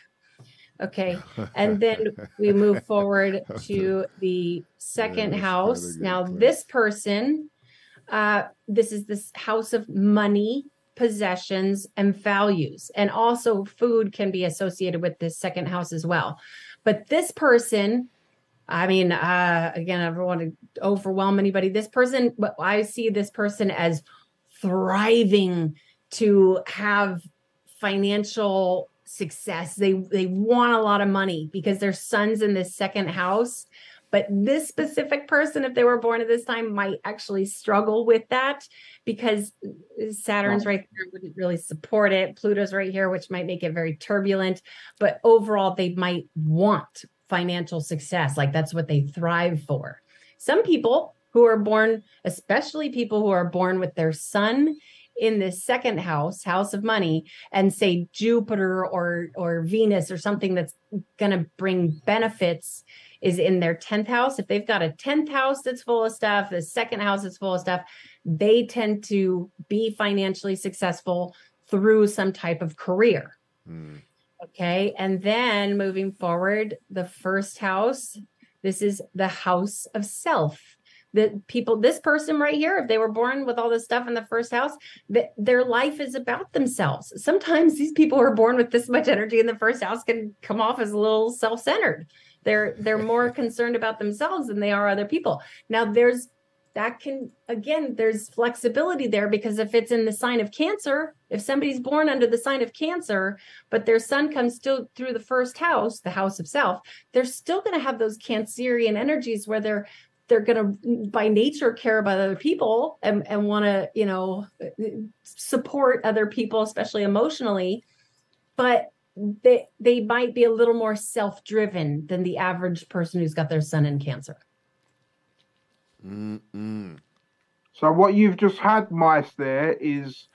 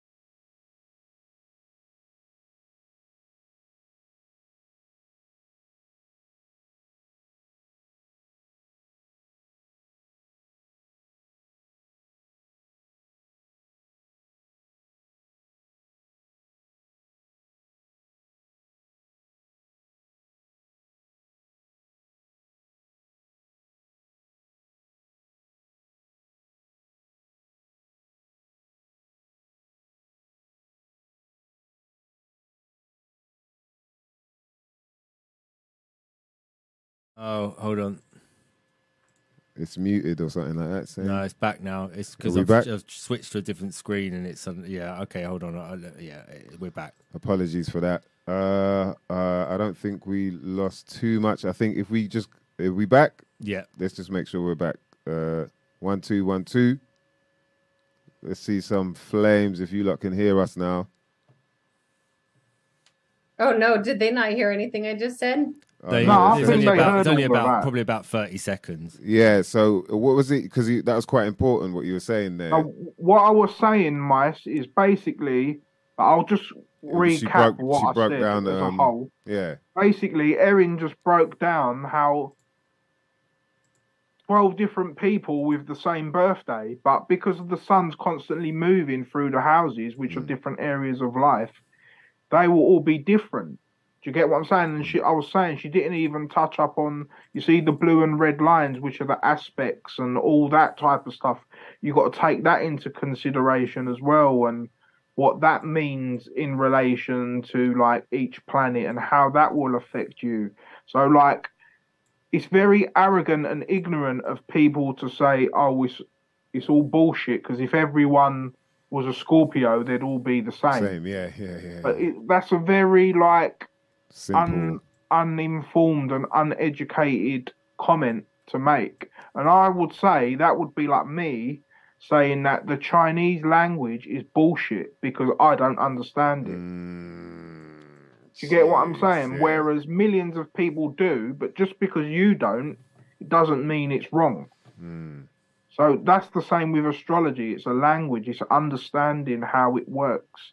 And it's also understanding nature and the mechanics of nature and how the sun works and how it rises and how it sets, and different points of the day cause different angles, and the angles cause all the aspects, which are the blue and red lines. And what I'm saying is,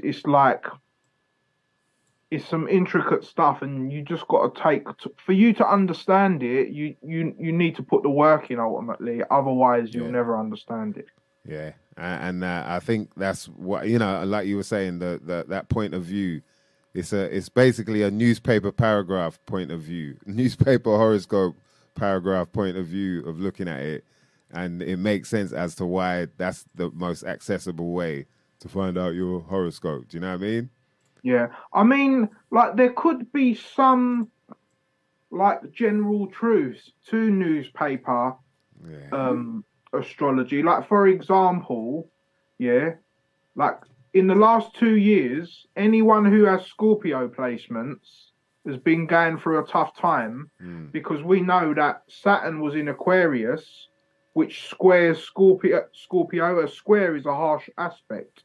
And because Saturn is in will be in Aquarius for 2 years or 3 years, anything squaring Aquarius, any sign squaring Aquarius will then have like a tough time. So you can make general kind of statements like that, but again, because everyone's chart is so unique. Yeah, so for example, right, there's a Scorpio who has the sun in their 4th house, and there's a Scorpio who has a sun in the 7th house. So I'm just so the Scorpio with the sun in his 4th house, who's getting that square from Aquarius, will be suffering harsh times through their family and through their home life. Whereas the Scorpio, who's got the sun in his 7th house, will be suffering in partnerships and relationships. So again, they both might be suffering, but it'll be in 2 different areas of life as well, depending on which sun their house is in. So again, on one side you said family, on the other side you said relationships, so it still in a sense kind of works as well, isn't it? What do you mean? Like, was that right, or did I hear that wrong? Well, what I'm saying is, depending on what sun your house is in, for example, like I said, just say my son was in the 4th house. Yeah. Like Erin showed, the 4th house is to do with the home. Yeah. So then you might have issues in that area of life. But a Scorpio who has their sun in the 7th house might have, which is about relationships, will have issues in relation to that. So what I'm saying is, or whatever house it's in, whether it's the 2nd house about money or the 6th house about health, it just all depends on the house and where the sun is and on where it will affect you directly. So all Scorpios may be affected in the last 2 years because Aquarius has been squaring Scorpio. But depending on where your Scorpio is in your personal chart, it will affect all of us differently because it's all in different areas of life. Yeah, I've got another chart that I could maybe show a little clarity on what Mem is talking about. You want me to do that real quick? Yeah, sure. Okay. Yeah, and I think it's important as well for people to know that, like, it's it's as much as it might be a lot to take in, but you can. Like I think Erin touched on earlier, the more you start learning about yourself, you learn about your chart, your star sign, rather, and then you move on and on and on. You start to get an understanding of the whole, you know what I mean? Exactly. Especially if you just start with your own chart. And I actually should mention this. You do need to know at least approximately what time you were born and to be able to find out what house your sun comes through.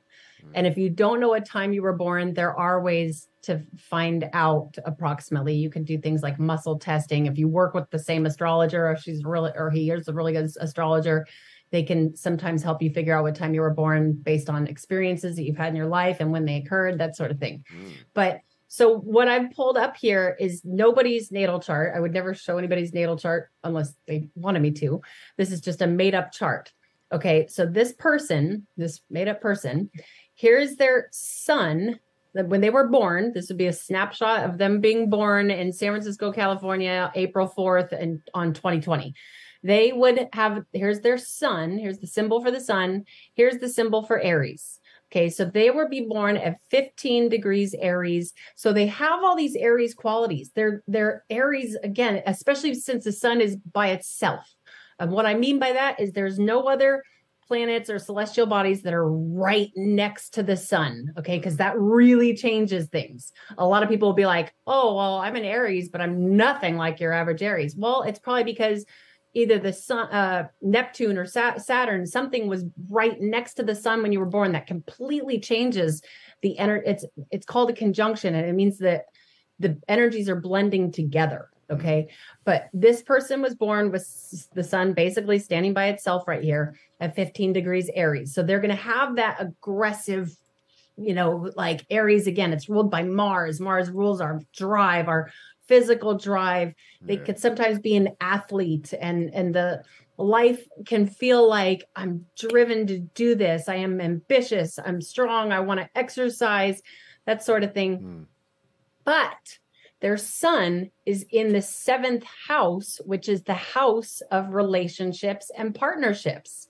So this person, it could manifest a couple different ways. Often, even though they're an Aries, meaning the sign of self, everything in their life, it has to do with they're either in a long-term relationship, or sometimes they have a whole bunch of relationships and can never seem to stabilize it, or that relationships and relationships and partnership energy can manifest as this person takes clients.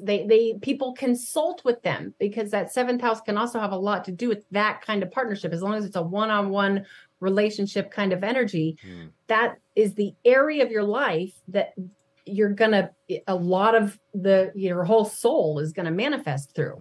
And then something else I wanted to point out is that wherever we showed how the sun rises right here. This right here is to represent the horizon.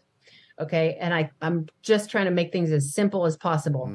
But wherever the horizon was when you were born is going to be your persona. Some people have heard of the rising sign, sometimes called the ascendant. The sun rules the person's soul. That's their inner being and their sense of identity, versus the rising sign with their ascendant. That's their outward expression. That's how they project their energy out into the public. Okay. And so when somebody's an Aries over here with their sun in the 7th house, whatever's opposite Aries is going to be their rising sign. So this person's a Libra rising. Libra's opposite Aries. Libra is the sign of partnerships and relationships. It makes them even more about relationships and partnerships. A lot of times Libra can have to do with beauty and things like art or something like that. But that relationship and beauty kind of shines through their persona. And that it's like there's really, then he was talking about the lines that go through the middle of the chart, the aspects. That's what these are. That's what these lines are that go through the middle of the chart. They're called aspects. What they really are is basically connections that were being made between celestial bodies when somebody was born. I'm trying to think of the perfect example of one here. Okay, so here's Venus when this person was born. Venus rules over what we're attracted to, what we love.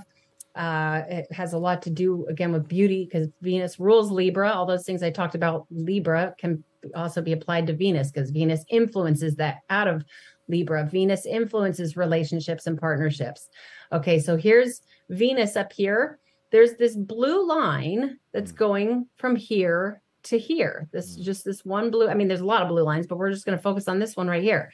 This blue line, let's see, it's mostly connecting to Saturn. It's supposed to be connecting to Saturn right here, which basically means Saturn and Venus were having a conversation at the time of this person's birth.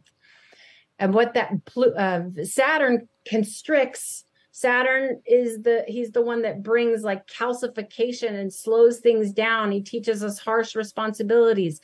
They're actually harmonizing together. So this person might have what they're attracted to, their Venus sign. Okay, they're attracted to Gemini energy. Here's a symbol for Gemini. They're attracted to Gemini energy, but it's a little, how should I explain this? It's almost like it becomes more serious.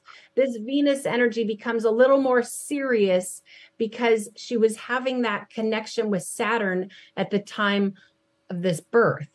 And all these aspects, all these lines going through the middle of the chart, they are all calculated through geometry. As I was talking about earlier, how we had to learn how to manually calculate a natal chart, you know, with a calculator, writing things out with a pencil. This is all the stuff that we have to calculate. These blue lines are approximately 120 degree angle. These red lines, these oppositions that go across like this, are approximately 180 degree angle. These green lines, these are approximately a 60 degree angle, and they all mean different things. It's all going through the sine wave and creating a different type of connection. So just to really put some, emphasis on what Mem was saying about how just because somebody's born at 15 degrees Aries and 5 other people, 10 other, 100 other people are born at 15 degrees Aries, they're going to have completely different lives based on the rest of the chart here. And then also going back to what Mem was saying, okay, he was talking about where Scorpio is in the natal chart.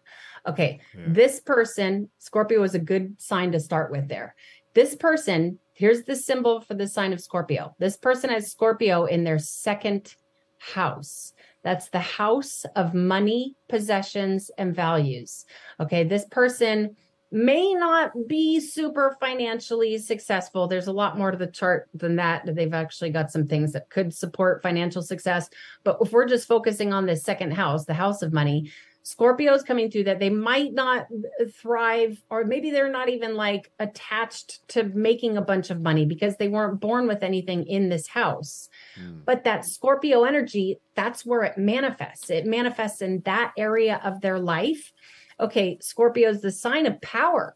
It has a lot to do with control.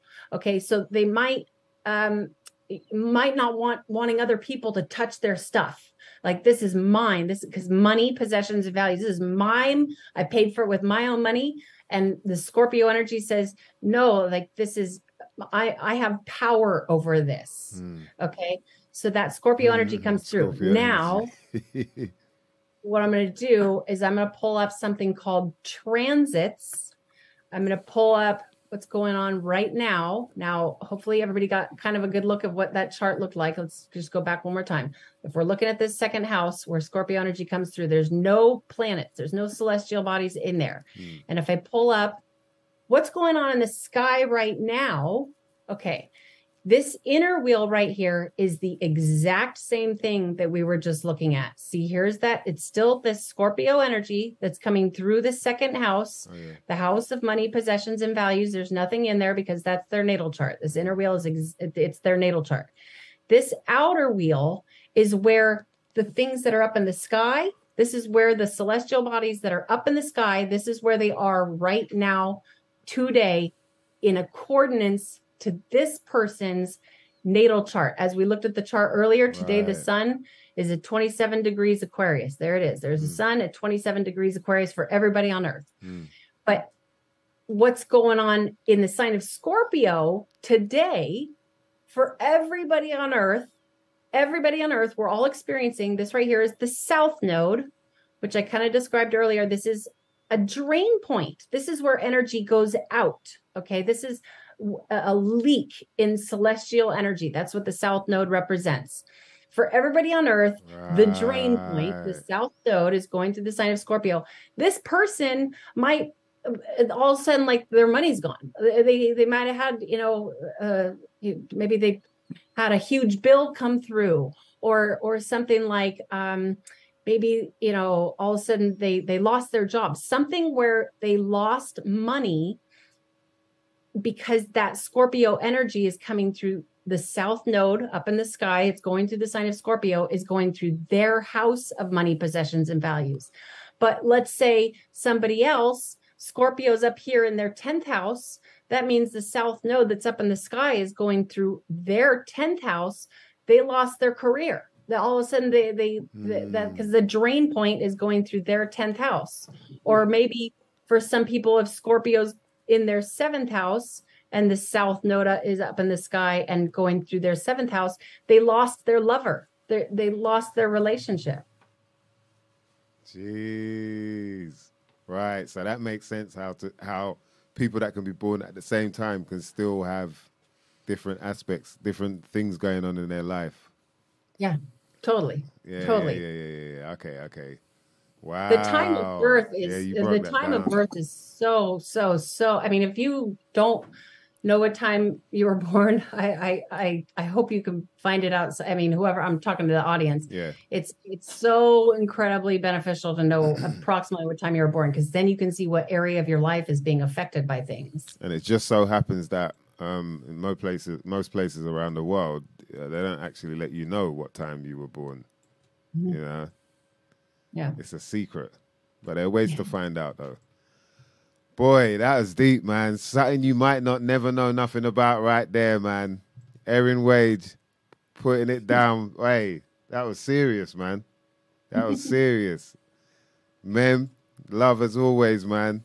Yeah, respect, brother. Thanks for having us on. It's always a pleasure. Yeah. To be on and share our ideas as best as we can. I know, like, sometimes, like Erin says, like to the initial listener, he might be thinking, what the hell? But that's like with anything, when you learn something from the start, it feels a bit confusing, but it's just like, if you really want to learn it, you can. Do you get what I'm saying? No, honestly, today, what you two just did, like, for real, having that talk there, I've understood it a lot more than I did before. You know, like there's things that just really connected a bit more. Like, what? Oh, right. That's why. Because there are a lot of things, like you said, there are a lot of things that are quite confusing with it. You think you kind of get it, but then all of a sudden, okay, what is, all right. And the nodes thing really makes a lot of sense as well.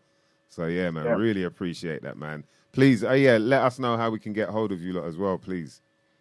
Let the people know. Oh, for me, I have a website, erinwageastrology.com.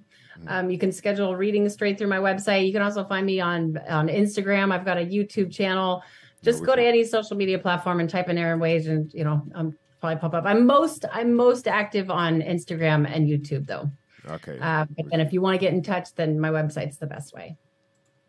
That's love, man. Thanks so much for coming through. Thank you. Yes. Long time coming as well. Interesting stuff. Hey.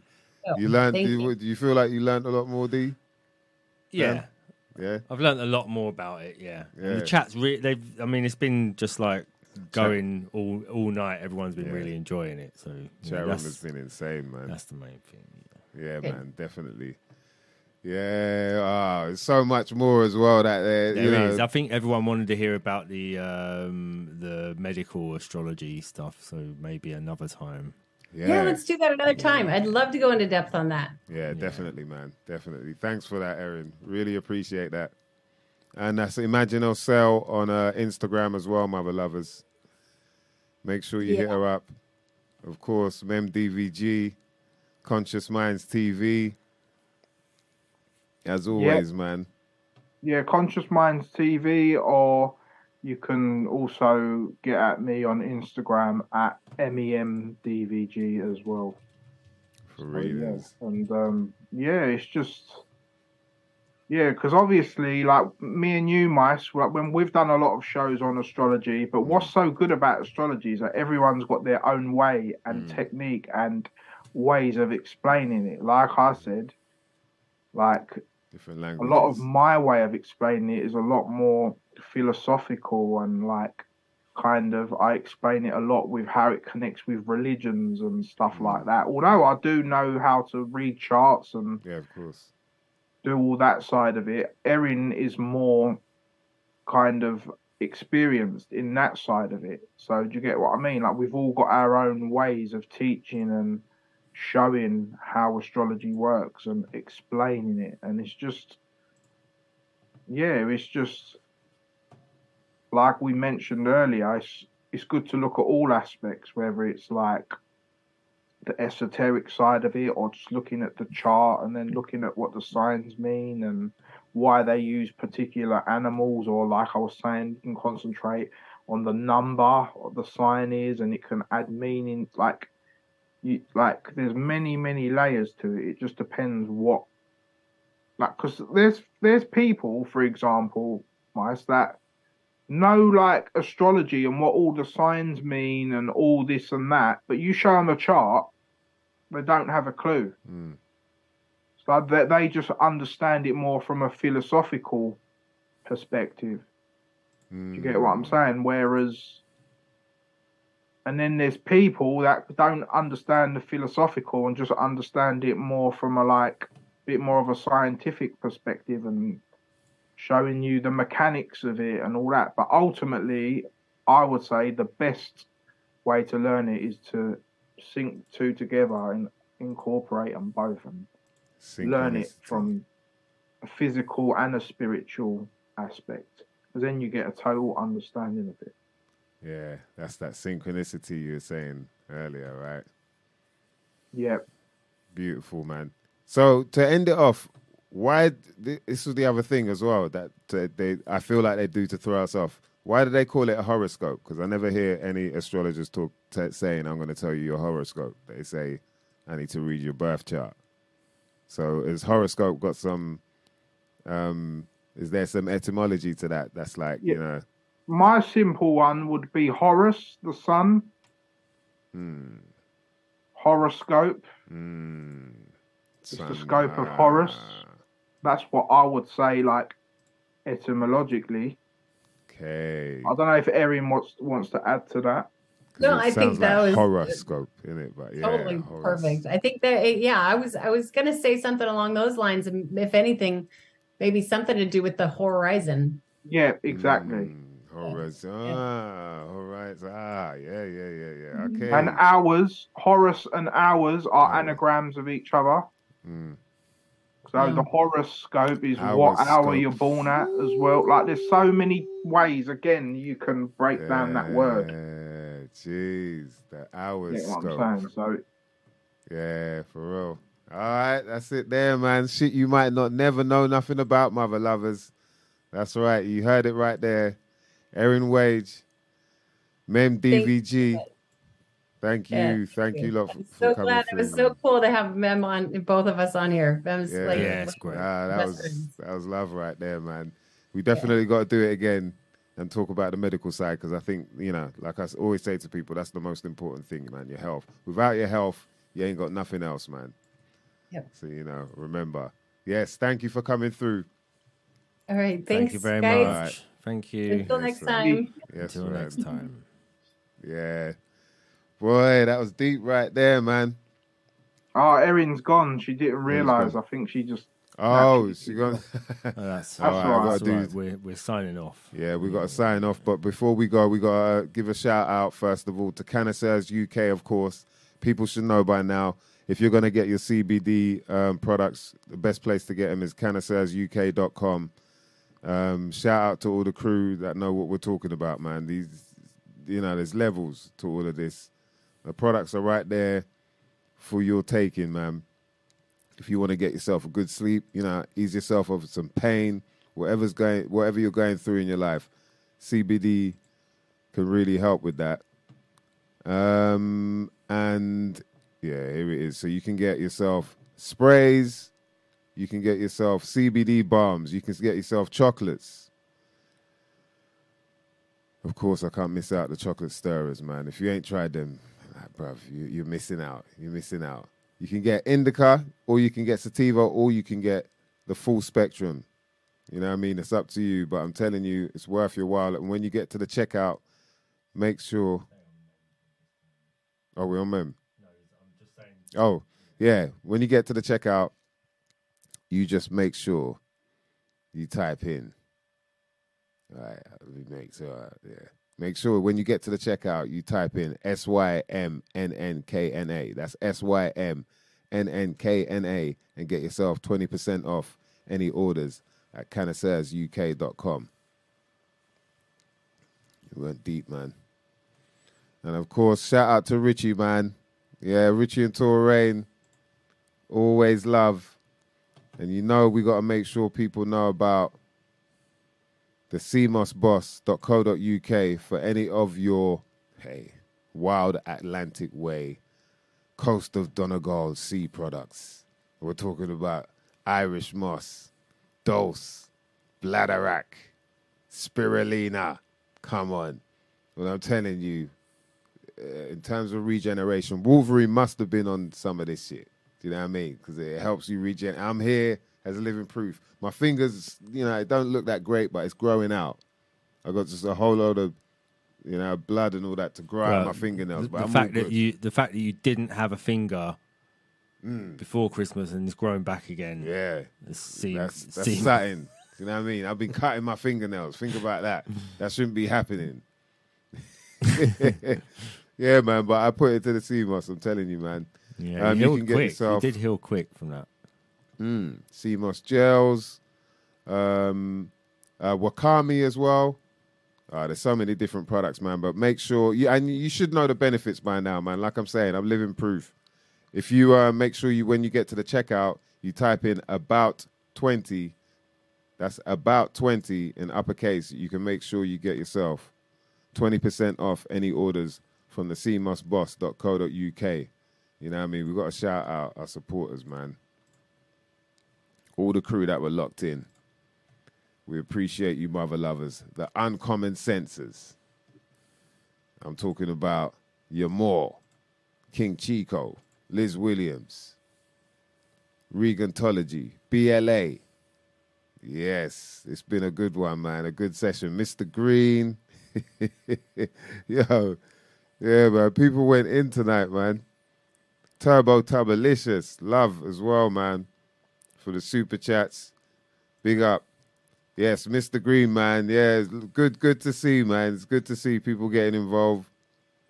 Rob, I know you was feeling it. King Chico. Shout out to all the cancers, to all the Pisceans, to all the Leos, to all my Aquarians. Hey, all you Virgos, don't think we missed you out, man. You know what I mean? We didn't get to talk about you lot that much, man. Yeah. All the Sagittarians out there. Yo. That's how it was, though, back in the, back in the days. They would say, like, what star sign are you? Well, I'm Cancer now. Well, I'm a Cancer now, and I ain't really into hand-me-downs. Yeah, well, I'm a Leo. You know, I don't be lying. I be lying. I like the double pun there. Lying. Yeah, we got to keep the levels up. He ain't there, lost man. it. I got a reputation to uphold up here, man. Shout out to See Through the Script, man. I didn't even see he came through earlier. Yeah, man. We're gonna have See Through the Script on next week. Get into some of that numerology.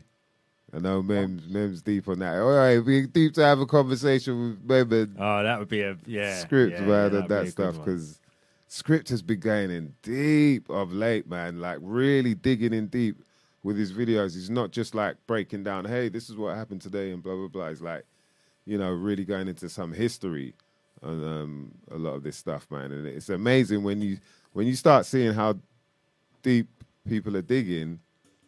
Mem's the same. Well, you realize, like, yo, this has been going on way longer than you think. This ain't just like all this media and that's going on now that's giving you this information. This is just like offspring of all that shit. This is like, look, this is how you just keep them involved in it now. They don't even realize, like, that's how easy it is. And we'll just tell you, like, now they're doing it with all the American football and that, innit? They're telling people, like, yeah, scripts. So what's going on with this scripts? They're just saying it now. They don't even care. People are predicting, there are people that predicted live on TV or whatever what the score was going to be for the last Super Bowl just gone. And it happened that way. It's like, yo. What film was we saying about the Adjustment Bureau? Adjustment Bureau, yeah. Adjustment Bureau. Yeah. Have you seen that, Mem? Do you know the Adjustment Bureau film? I haven't seen that now, man. So it's sort of it's a Philip K. Dick story that they turned into a film. person, Philip K. Dick. But it's got a sort of it's about like some people who adjust events in the I suppose the whole universe. Yeah. And a man finds out about them and how they're like adjusting tiny little events. So it's sort of like a bit like the gematria thing where there's sort of like a code behind everything that you can work out. So I suppose it is sort of a Philip K. Dick's attempt at trying to sort of explain something like that.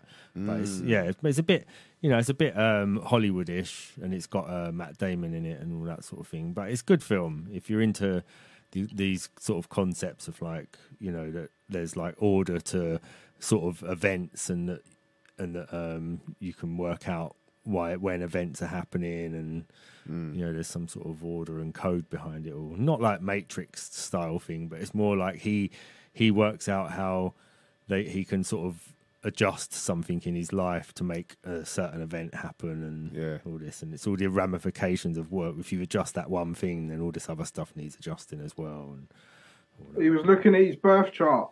Well, I suppose that's what I think Philip K. Dick. Yeah. It's true, Dick's about that sort of stuff. I'm telling you, man, there's some form of way they want to like tell people, and I guess this the only way. You might get in trouble for it, though. You know what I mean? It's us, the Matrix. Yeah, man. Wicked mother lover. Shout out to Robbie Love. Shout out to the crew that were locked in, man. We appreciate you each and every time, man. So yeah, next week we'll be back with See Through the Script with some more of that ish you might not never know nothing about. I think that's it, man. Yeah. Yeah, I think that's it. Dan DNA, thank you as always for manning the boards. You know what I mean? Making sure this can happen. Robbie, shout out to Staying Snug. Rob Cozy. Staying snug in the studio. I just got to try and flash a quick picture up. You can't really see him. You can see his phone and his blanket there. He's all snugged out, boy. We go snug this shit out. We go snug this shit out. We go snap, nap, nap, nap, nap, nap. Yes, man. Big up Regantology. Yes, one love, man. Good luck for work tomorrow, you lot, man. Big up all the people. Yeah, I don't even know what. We're in Aquarius, so I guess, shout out to all the Aquarians out there, all my fellow water bearers, water pourers. We didn't get to do a roll call, but, you know what I mean, we'll save it for next week. It's all good. But we're getting blazed out here. Anyway, it's that time, mother lovers. You know what I mean? My name is Mice Diggy. That's been Dan DNA. Robbie Stay Snug. And you know what we're about. We'll be back next week with some more shit you might not never know nothing about.